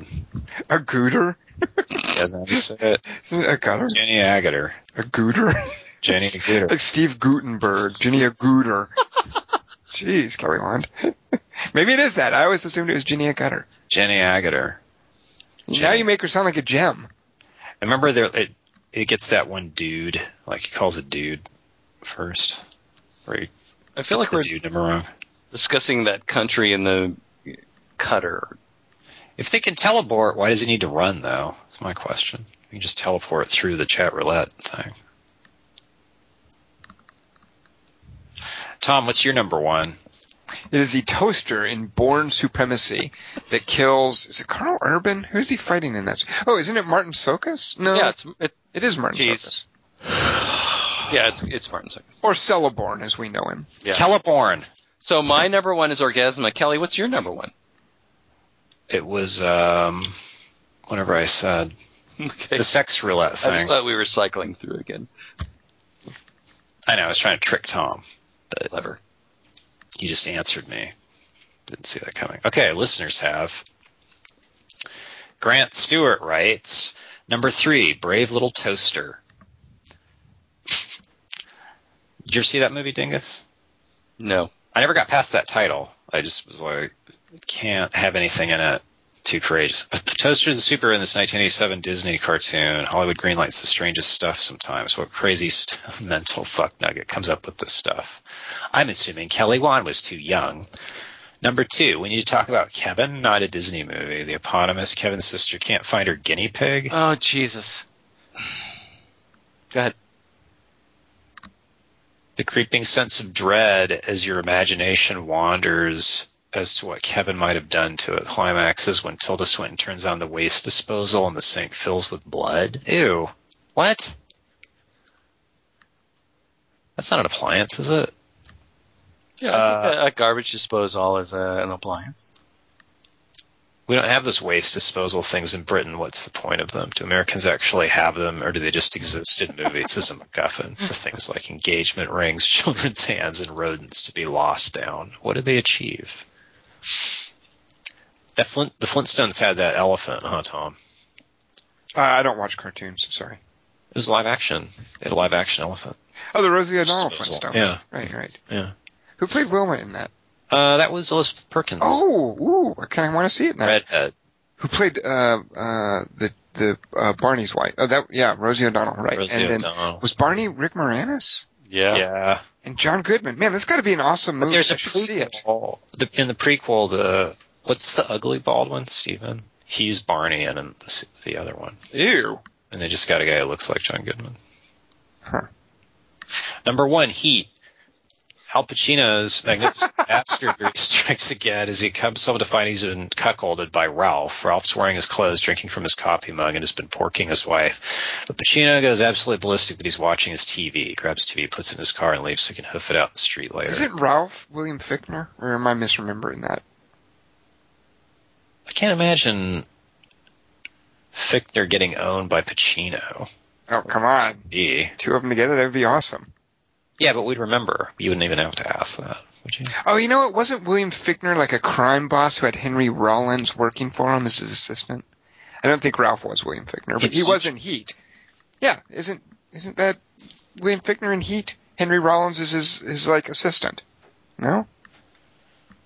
So is the appliance the TV? Yeah, because Al Pacino's like, I'm not going to you can sleep with my wife, I'm not going to let you watch my TV. Honorable mentions go to Super Troopers, a movie about stuff you do if you're in the police, for saying enhance while zooming on something on a computer. Blade Runner, something, Science 7 from American Hustle. And all the space-saving gadgets in Corbin Dallas's apartment in The Fifth Element. Paul Weimer writes... This just in, by the way, Ralph was played by Xander Berkeley. Ah, okay, yeah. Actually, Grant Stewart said that in his email, but I forgot to tell you. All right. I like Xander Berkeley. I do too. We're Xander Berkeley fans on this podcast. Yeah. In what movie does Xander Berkeley allow an astronaut to fulfill his dream? Because of the size of the astronaut's penis. I think he comments on the size of the astronaut's penis. Planet of the Apes. Escape. Anyone? No? Dingus? It's got to be Armageddon. Nope. No, please. I don't think Xander Those aren't Berkeley. astronauts. I don't think he's actually in Armageddon, which is kind of sad. I thought you were going with the best deep core driller. No, in Gattaca. Ah. He's the final obstacle that Ethan Hawke has to deal with, and the guy's like, you know what, I'll let you go through. And it's Xander Berkeley, if I'm not mistaken. There are no astronauts in Armageddon, hence there are no astronauts at Armageddon. We have Diet Pepsi. Paul Weimer writes, 3 best appliances. Well, I picked the same appliance, different movies. See, Tom? It'd be a lesson to you. Number 3, in Indiana Jones and the Crystal Skull, Indiana Jones, The Rock, survives a nuclear bomb test in a lead-lined refrigerator. That's a good one, huh? Tom, we're apologists for that. Did you know that? We being, are you including me in that? I'm not going to have Yeah. to apologize for that movie. I thought you told me one, because I always thought that part was kind of funny. Oh, no, I don't mind. Yeah, people hold that up as that's where I knew this was going to be a terrible movie. No, I knew it was going to be a terrible movie all along. That refrigerator bit is the only thing that's Yeah, I agree with you. remotely entertaining. Yeah, So you agree with me? Now you just said you did. Well, when you said apologist, I thought you meant defending the movie as a whole. Yeah. I'm not going No, just the refrigerator. Yeah, you're on your own with that, Kelly. That's my favorite prairie dog scene. Oh, God, wow. Those gophers what's the difference between a gopher and a prairie dog? About a Henway, half a... Nope. Bill Murray blows one of them up in Caddyshack. No, it survives. Gopher. That's true. One of them grooves to Kenny Loggins. The other one doesn't. It just outsmarted Ted Knight, just Judge Smales. You went into way more Nice detail. dancing. I can understand. Number 2 in Ghostbusters, the refrigerator of Dana, Sigourney Weaver. You remember Dana? Can I predict his number 1? Would that be Gauche? No. Is it the refrigerator in Requiem for a Dream? Ellen Burstyn's refrigerator? No? Okay. No, it's a bigger one. All right. That's your hint. Okay. But the Ghostbusters one was possessed, so is that really fair?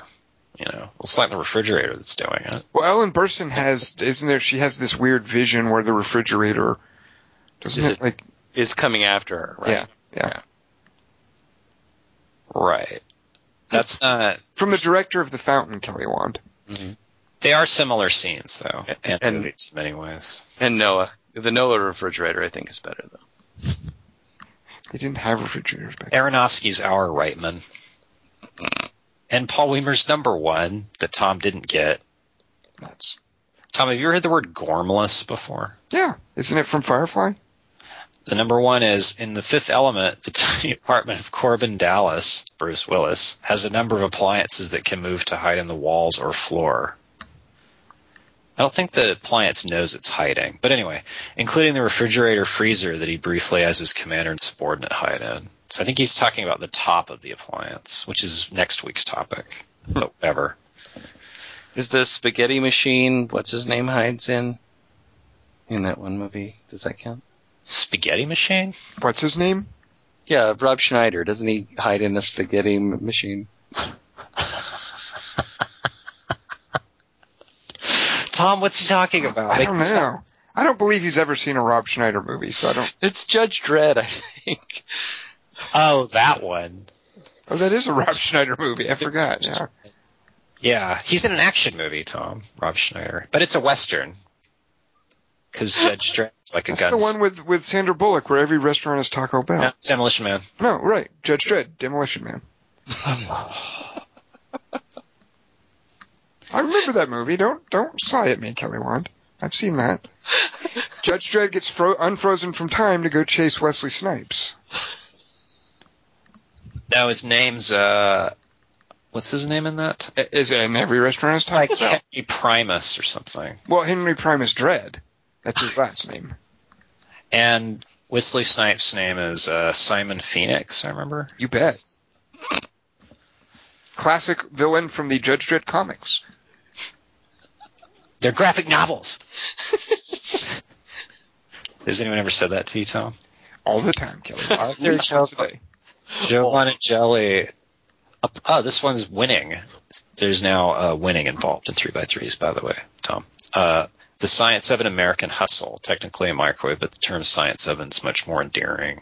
It also helps that Jennifer Lawrence is saying it in those outfits. Oh, but what doesn't? The video game Refrigerator and Her. I haven't seen this movie yet, but I think I'm running out of statute of limitations time, huh? Video game Refrigerator? While designing a mom-themed video game, Amy Adams is Oh! Yeah, that's good. That's actually good. I could not, for the life of me, I kept thinking about her and anything that I could bend to an appliance, Right. but I couldn't do it.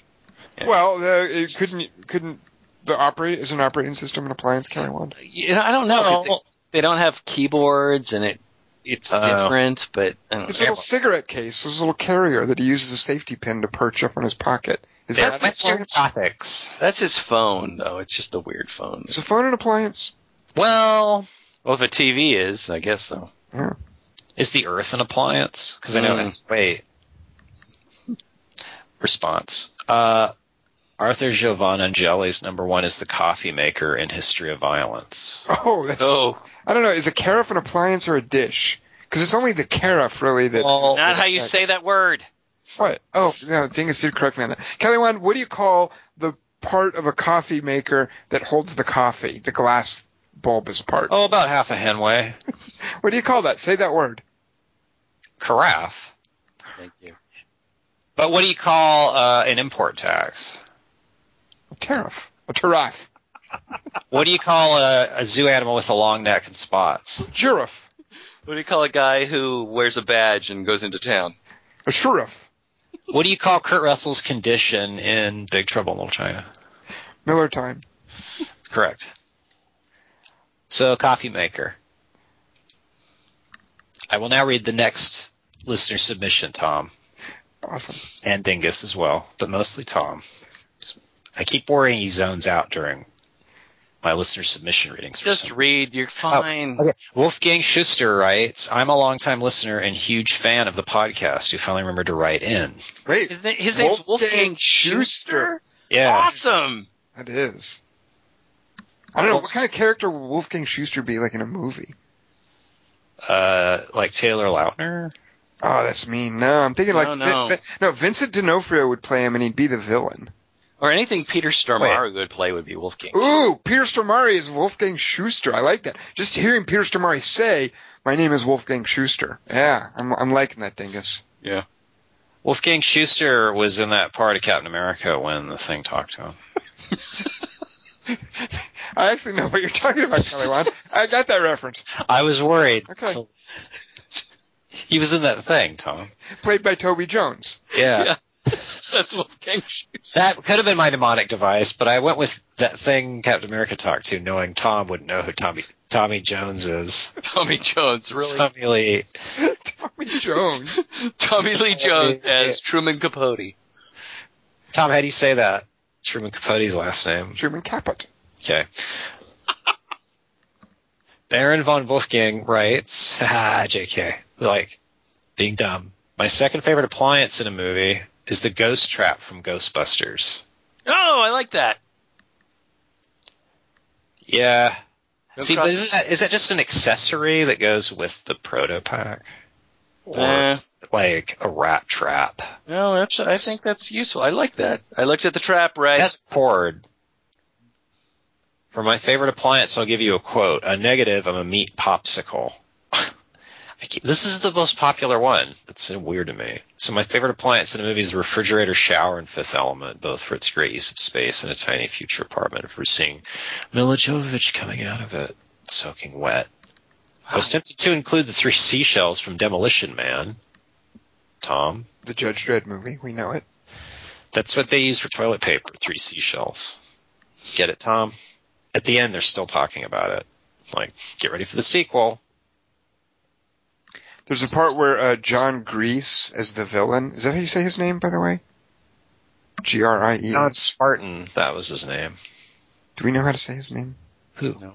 John Grease? Do you guys not know who that is? Wasn't he John in, like... Grease? He was one of Disco Dazzler's supervillains. Oh, I know. I thought we knew him from something. At any rate, there's in the World Without Water, there's a scene where he picks up a seashell and holds it to his ear and kind of chuckles. That's lame.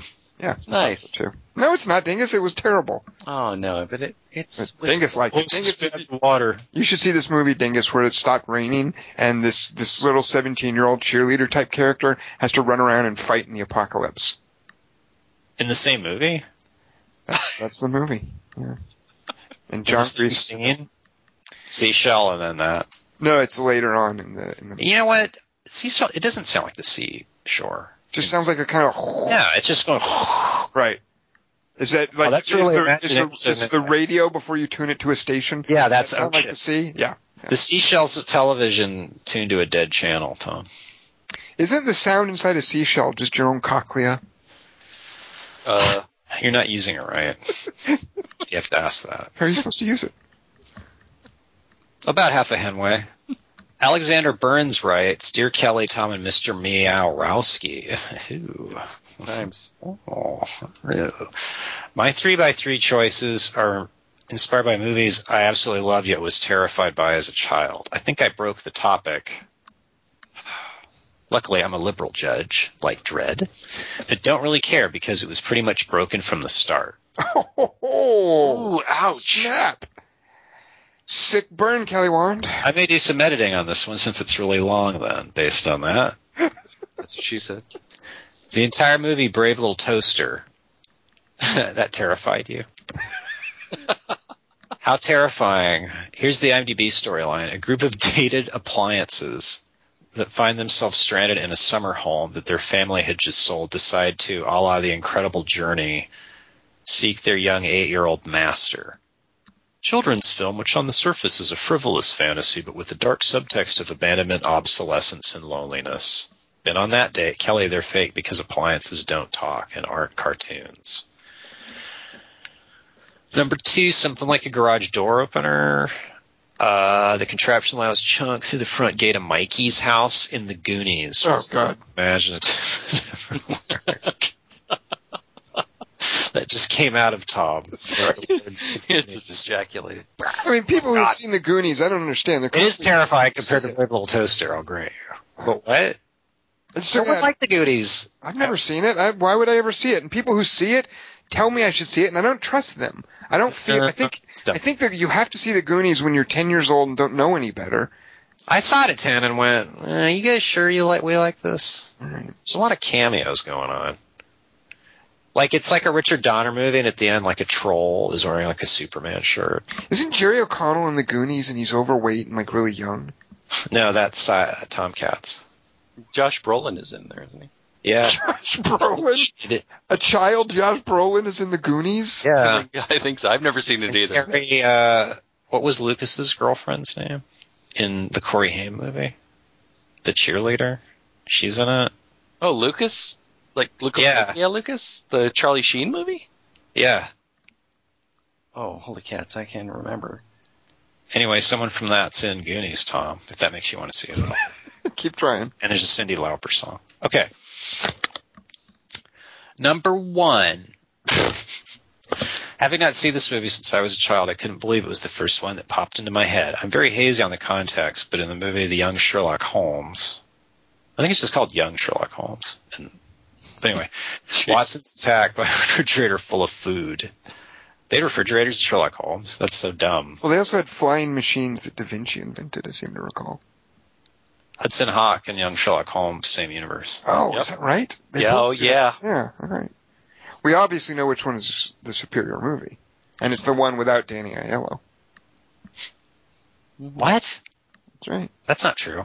I loved Young Sherlock Holmes when I saw it. Wait, you don't like That's my Goonies, by the way. My Goonies is Young Sherlock Holmes. All you people who are telling me to see the Goonies, no, you see Young Sherlock Holmes. Remember, he looks like Spielberg and Amy Irving. looks like his girlfriend. I actually don't remember Young Sherlock Holmes very much, Kelly Wand. But you love it. That's why it's your Goonies. Yeah, that's why it's your Goonies. All right, Who's in Young Sherlock Holmes? that guy. Anyone famous? No. Robert Pattinson, I think. You guys don't. Remember the part where the You guys should see it. You guys should totally see Young Sherlock Holmes. What's with the stained glass, Kelly Wand? Wait, me and Dingus should see it, or Yep. the listeners? But everyone. It's my Goonies. I think you guys should all see it. What's your favorite part of it, since you like this so much? It's the part with the flying device thing that Da Vinci invented that flies. Isn't there a guy named Professor Waxflatter in that, and he's the inventor of the time machine? It travels through time and flies. Wow, it totally trumps anything that the flying machine does. Flying's the least of its abilities. Yeah. Well, at the time, they probably thought, if we can get a machine to fly, we'll probably go through time, too, just because it's that impossible. Who even directed Young Sherlock Holmes? Is that like a Robert Zemeckis movie or something? I think it was Joe Dante. Oh, God. Well, Chris I mean, Columbus. okay, now. I think it was Chris Columbus. Yeah, that's what I was going to say. It does sound, I might have to take back what I'm saying here. All right, carry on, Kelly Wand. I'm sorry. Chris Columbus. God. Ugh. Horrible. Finding the clip online, it seems as though Watson and Sherlock Holmes lose each other's way in a mystical cemetery where Watson comes across a tomb, breaks open into a fridge of food. What was that movie we saw? Was it Legion, where they go to the graveyard for no reason? The one with Nicolas Cage. No. Season of the Witch? Oh. I know no one remembers. Okay, food that comes alive, Watson grabs. Some Gulliver's Travels. Kelly, this one's fake because dead people don't need to eat food, and refrigerators didn't exist in the time period of the movie. Young Sherlock Holmes is from the director of The Bay. Oh, wow. Barry Levinson? Yeah. Holy crap, really? Chris Columbus wrote it, but yeah, it's a Barry Levinson movie. And Wait, Chris Columbus wrote The Bay? No, he wrote Young Sherlock Holmes, and no one famous is in it. I don't recognize any of these names. Everybody who was in Young Sherlock Holmes, their career apparently ended there. And Barry Levinson and Chris Columbus moved on. Man, I take back. Maybe I should see the Goonies after all. Good Lord. Based on the fact that Young Sherlock Holmes exists. That I thought I would champion it and didn't realize what I was doing. David Henderson writes, "Hey guys, I love this topic. I had quite a short list." Number 3, here's a line. "Have you finished cutting his hair? I thought you might want $6.50 from his pocket." Viggo Mortensen says this line while he's processing a frozen dead guy in Eastern Promises. What's the fucking appliance? Oh, sorry. We can see how important 2 appliances are for mafia business in this scene. First, we have a freezer for preserving a dead body, and then we have a hairdryer for thawing out. There's so much reading. Just enough to retrieve a wallet. Tom, remember that part? More than I remember anything from Young Sherlock Holmes. In my list, I wanted, number 2, I wanted to have a made-up appliance, so I'd like to choose the thing that transfers the parasite from Amy Simons to the pig in Upstream Color. What? That's a good one, Yeah. I think. It's like this weird thing in a van. Yep. Up to this point in the movie, everything was incredibly creepy for me, and the scene with the sampler removing the worm from Simons continued that feeling. Number 1, Sharni Vinson's use of a blender in You're Next was as stunning and impressive as she was. I won't spoil anything, but I like a girl who can make homemade mayonnaise and cut a tomato at the same time. Huh, Tom? Oh, yeah. Thanks for reading. Wait. Okay. She's thanking us. Josh, dude, not sure what you had in mind here. Your comment about the toothpaste thing from Gremlins makes it sound like you're looking for wacky inventions, but I couldn't think of any I liked. Inventions are too Ted for me. Anyway, appliances. I'm assuming he's not referring to the Teddy Bear movie, and he's talking about the Prometheus thing. Good person. Number 3, Blade Runner, that clear glass egg boiler. Oh, good. And it grabs an egg out of. Do we see listeners who guess what we say should win something? All right, what does he win? He wins an egg. I'm going to throw him a hot egg, and we'll see how long he can hold it. Or a script I don't have, like the wrong script. Remember that? prize, Tom? I did receive a movie that I almost threw out and then briefly considered giving it away as a prize, but then I watched it and thought, oh, good Lord, I'm not going to – there's no point sending this stupid thing to anyone. So there's a movie – there's a direct – Is this the Why Is This in the Trash one? It was good. No, that one got sent out. Somebody won that one. This one was going to go in the trash, and I wouldn't. It shouldn't have been rescued. So there's a director named Andrew Trauke, I believe, who did a movie called Black Water, which is about a crocodile who trees these three people. I liked it. Yeah, it's a good movie. Yeah, Black Water's awesome. Yeah. But then he did a movie called The Reef, which I've talked about before as a classic example of a movie that shouldn't be longer than 5 minutes. Yeah, 10 minutes tops. 4 people, I think, get dumped in the water, and there's a great white shark. And it should eat them all in 5 minutes, and the movie should be over. But not so. The Reef goes on way longer. He also did a little short in a movie called The ABCs of Death that I didn't understand. And I think it's a first-person view of somebody drowning. Now he has done a movie called The Jungle, which was sent to me by the PR firm. It's a found footage movie about a guy who's trying to save the leopards in the jungles of Indonesia. And when he goes out there to save them, he gets attacked by like a forest demon that kills him. And that's it. And then the movie's over. And it's So found taps footage. into our fear of leopards. No, because there is a couple of shots of leopards that look really cool. It taps into our fear of people in really cheesy costumes that are supposed to look like forest demons. It's like a monkey. It's like, what if a dude wore a monkey costume and then ran around in the woods and you shot footage of people looking at him? There you go. Leopard, or wait, a giraffe would be camouflaged if it stood in front of a leopard. Very good, Kelly Wand. That right there is one of science's greatest mysteries. You're welcome, Darwin. Number 2 from Josh, Halloween 3 Season of the Witch. The TV the kid's watching when Silver Shamrock makes his head melt. I would have assumed the mask would be the appliance he's talking about. But he means the TV tube, because it taps into our fear of picture tubes. Think about it. Ringu Sadako, Tom? Samara. Climbs out of a TV with a picture tube. Poltergeist tube again. Compared to that, what's the horror potential of a flat screen? That's a good point. But monitors, huh, Tom? Like in Stay Alive. Number 1, Eraserhead. Yes. Tom, what? That's your review of Eraserhead or the TV? I prefer my later David Lynch. I can't imagine. Come on, Eraserhead has got to be so tedious at this point. Dude, you're crazy. Really? Yeah. All right. Are you just a Jacques Nance fan? Is that what you got? I've seen it. I think I saw it like a few years ago, and it was totally holding up. His date with, come on, what? You're crazy. I just think David Lynch's weirdness, just for the most part, doesn't work for me. But Eraserhead, it's fine. It's the first one. But it just feels like something you have to sit through, not something watch. No, it's not. It's not. You don't like the grandma tossing salad? You don't like those sets? Well, if you're talking about tossing salad, no. It's a period piece. I'm sure that it's the straight story.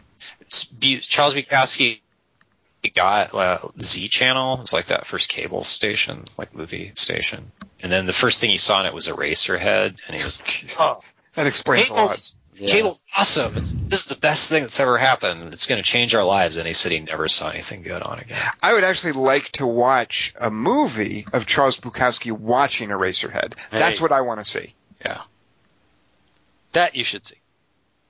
Sissy Spacek helped him make that movie. Eraserhead? Yeah. How? By like producing or something? Yeah, she produced it. Oh, okay.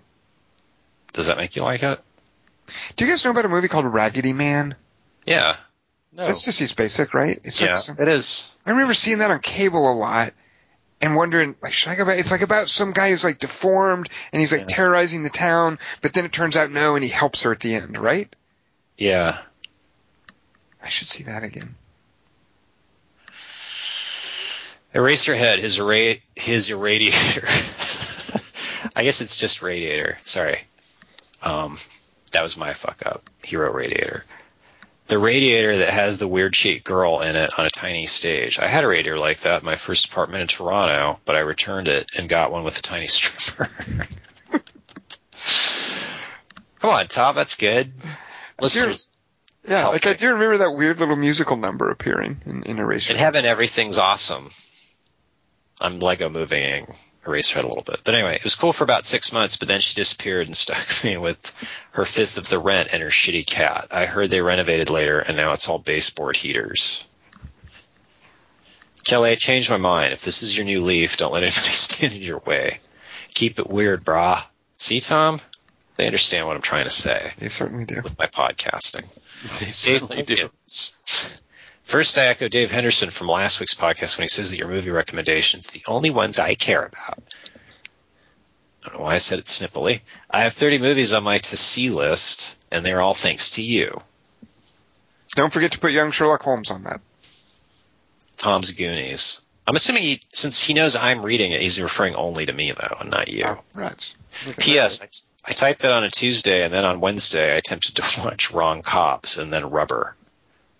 I got about 15 minutes into each. I quit Wrong Cops when the cop let part of his sandwich fall from his mouth. That was his breaking point. And Rubber when the binocular people tried to act. That's like 7 minutes into Rubber. Jesus. Binocular people, please. Oh my God. Some of those are actual actors, by the way. I know this for a fact. I've seen them in other things. If you don't like sandwiches dropping, don't watch 22 Jump Street. Meet Q-Tip. Anyhow, I'm starting to come around on that movie, Tom. I think Dingus might have been. He's your highnessing me on 22 Jump Street a little bit. I'm starting to slip. Okay. What happened? Not interested. Dave Perkins. Anyhow, appliances, Blues Brothers. Elwood uses a coat hanger to make his own toaster oven. Oh, that's Sorry. good. I was trying to think of different, like little inventions, and I had this. Yeah, I had this mental image of somebody like doing toast with some sort of weird wire thing, and I couldn't bring it into focus. I think Dave's got it. Yeah. Dingus, if you like that kind of stuff, I got a movie for you. It's called MacGruber. You should check it out. I'm not sure I've ever heard of that. Yeah, I know you don't like Kristen Wiig movies. Nope. Unless I they're know- in my head. You hate comedy. Yeah, we don't like things that are funny. Now you think Val Kilmer's a bad actor. I love Ryan Philippe. Is he in that movie? He put celery in his butt. Are there jokes about parking? Just peed him. His butthole. Best wedding. I guess we haven't won him over. Elwood's coat hanger.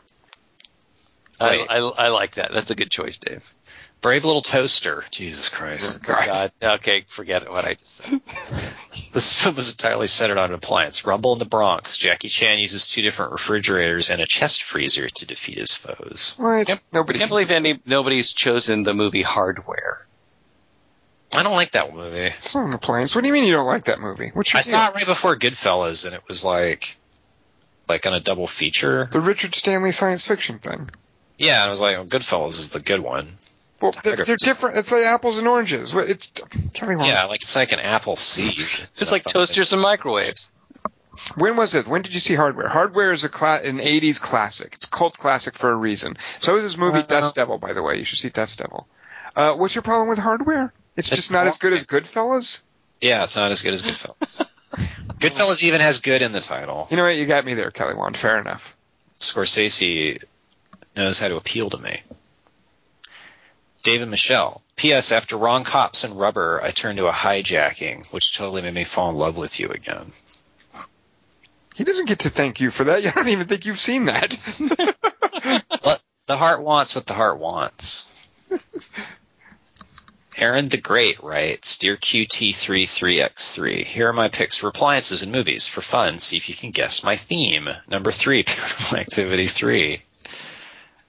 Which one's that? The fucking 70s? The fan. That's the one with the fan, I bet. The use of an oscillating fan. Yep. Utilizes appliances in a way other movies don't. Mounting the found footage on the device to pan back and forth automatically. That is the one thing I really liked about that movie. Yeah. I like that. That was still innovative. And it was just a clever way to play with the editing. I like that. Yeah, it's from the directors of Catfish, Kelly Wand. What do you think now? Broken clock twice a day. Number 2, Close Encounters, when Richard Dreyfuss is dumping the neighborhood into his kitchen. One neighbor is blow drying her hair as she watches. I don't remember that. When Dreyfuss asks if he can use some of her chicken wire, she points her appliance at him like a gun and tells him to keep it.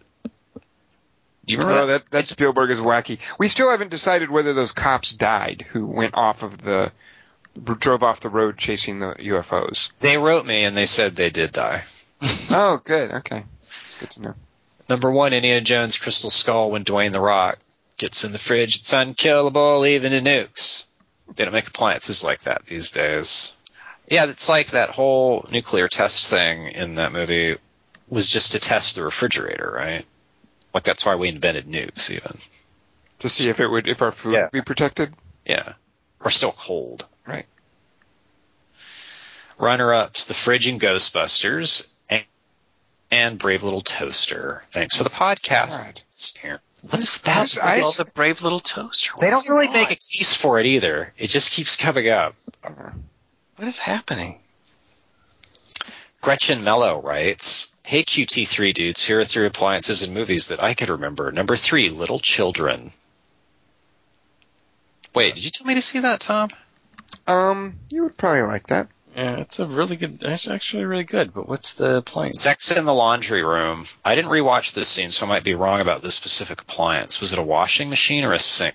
I'm afraid that if you want Sex in the Laundry Room, the go-to movie is Running Scared, where Paul Walker and Vera Farmiga have sex on a dryer. It's pretty hot. Or Varsity Blues. What's that?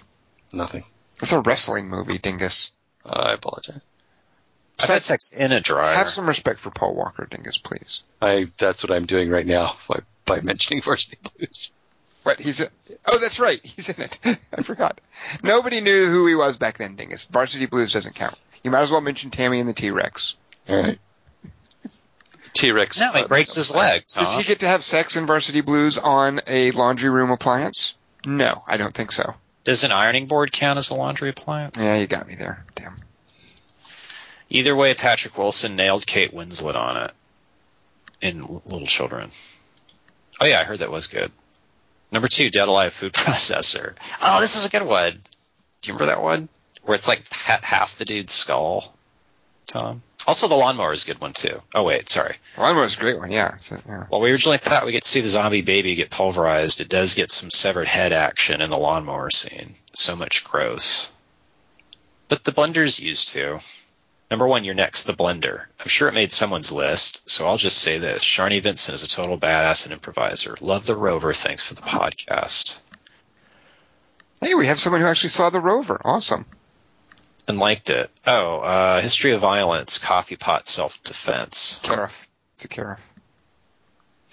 How would you actually know to pronounce that way? That makes no sense. Because I think it is the accent over the A. And one over the E. It's carafe. Yeah. Like roulette. How do you say it? Carafe? Carafe, yeah. It's a coffee carafe. Like an Arabic thing? Or is it a Arabic thing? Carafe. God. It would be carafe if it had like multiple of the same letter, like 2 R's. Carrafe. Seraphim. That's Hebrew, though. I actually know Hebrew. You do? Not anymore. I did at one point. I know Hebrew. I recall Hebrew about as well as I recall. I know it. I knew it. I never knew it. Just kidding. I made up the third one. Wait, how much do you know of it? Can you read it? I was going to say I recall Hebrew about as well as I recall young Sherlock Holmes. That was my joke. Now I don't know what's true. No, I did. Of course I knew Hebrew in Divinity School. Huh. Tell I have a degree in Old Testament studies. You can't very well get that without And Latin? No, the Old Testament was written in Hebrew. Not Latin. But I've read translated versions. There is a version of the Bible in Latin, I believe, called the Vulgate. Did I just make that up? Yeah, the Latin Vulgate. Yeah. But if you want to read the actual Old Testament in the original language, you have to learn things like Hebrew and Aramaic and terrible. Yeah. I like the Jenny Gutenberg Bible. Very good. Nice callback. See? Yeah, thanks. Get it callback because she's in the sex roulette. No, I don't. Back. It's your joke. I don't understand your Logan's Run reference. I've never seen that. At least I haven't seen it. Why would I see that? It's like weird. Because it predicts the future. No, I know, but it's like it's young. Doesn't that old sci-fi not hold up for the most part, though? It's just it's got a really cool computer in it. Yeah. But Michael York's got to be such a doofus, right? Like I don't think I could watch a movie with him in it. Because I think of Michael York, he's the guy in the Austin Powers movie. He's Yeah, just a but- goof, right? Yeah, but he has like a gun in it. And there's some cool tech. They use things to like melt bodies. Thing is, can you back up Kelly Wand on this? Logan's Run holds up. They got palm crystals. No, I really can't help him. Sorry. What? I did see Michael Bay's The Island. Isn't that basically just Logan's Run? No. Okay. It had Scarlett Johansson. Oh my god. Okay, give Kelly one a minute.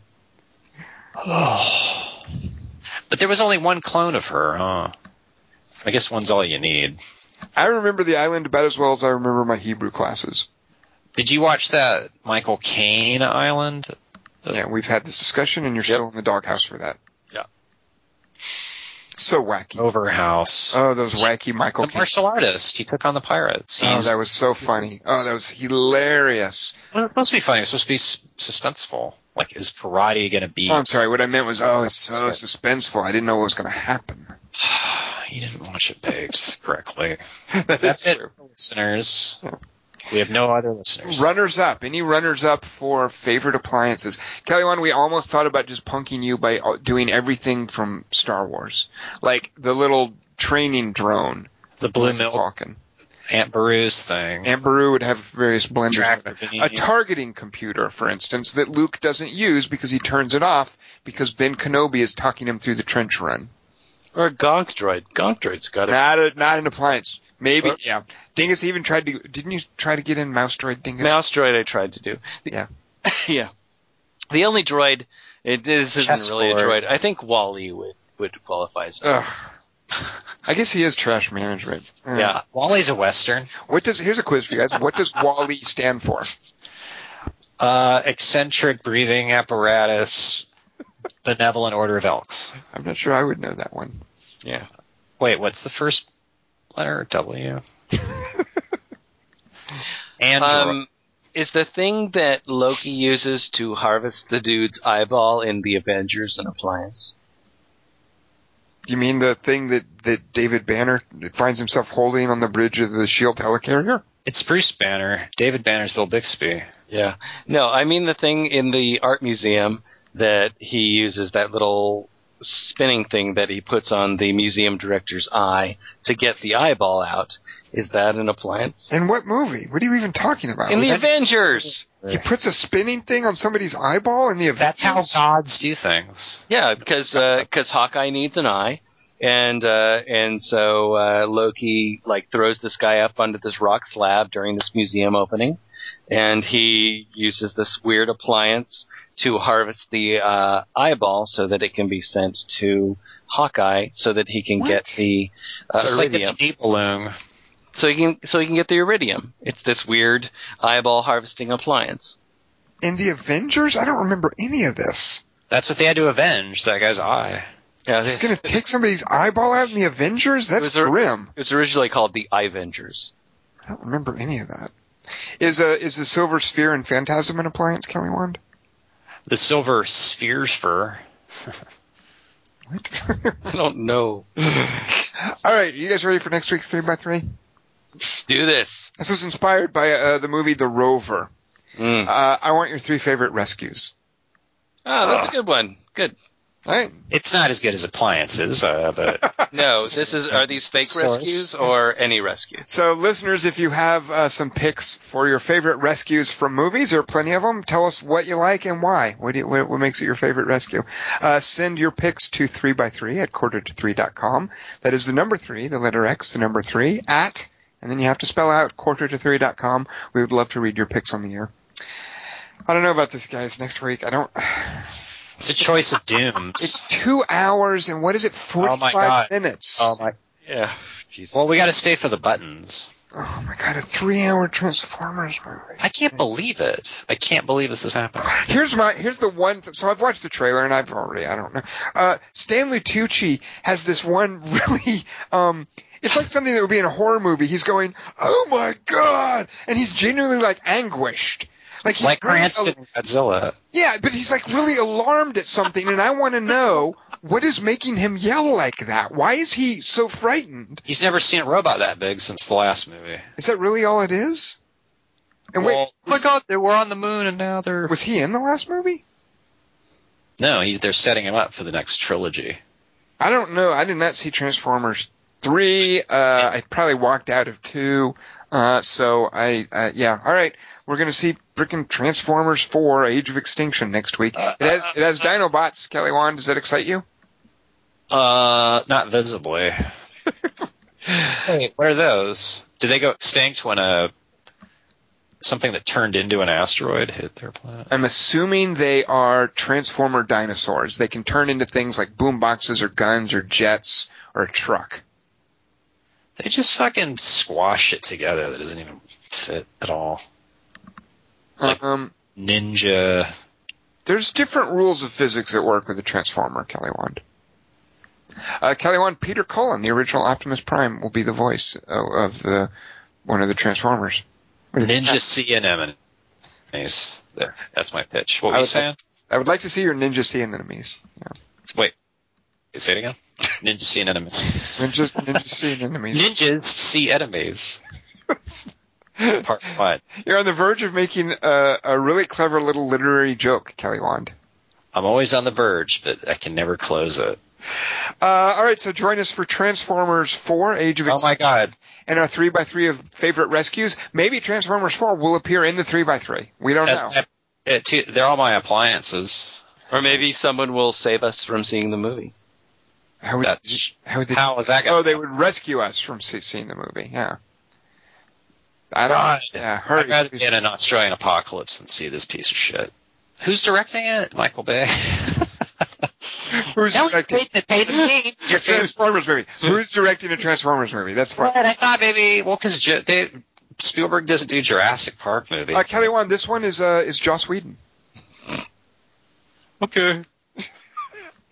Join us for that next week. Send us your 3x3 of your favorite rescues. I am Tom Chick. I've been joined by Christian Miorowski. It's Christian Miorowski. And Kelly Wand. I'm unhappy for us. Could you just be unhappy for us? Oh my God. Oh my God. Oh my God. Oh my God. Oh my God. Oh my God. I don't want to see it. What's your name? My name is Carrie. I'm so very fly. Oh my, it's a little bit scary. Always wanna marry, looking at my dairy. And you can stare, but if you touch it, I'm a berry. Pretty as a picture, sweeter than a swisher. Mad cause I'm cuter than the girl that's with you. I don't gotta talk about it, baby, you can see it. But if you won't, I'll be happy to repeat it. My name is Carrie. I'm so very fly. Oh my, it's a little bit scary. Always wanna marry, looking at my dairy. And you can stare, but if you touch it, I'm a berry. Tom, Dingus, I see us.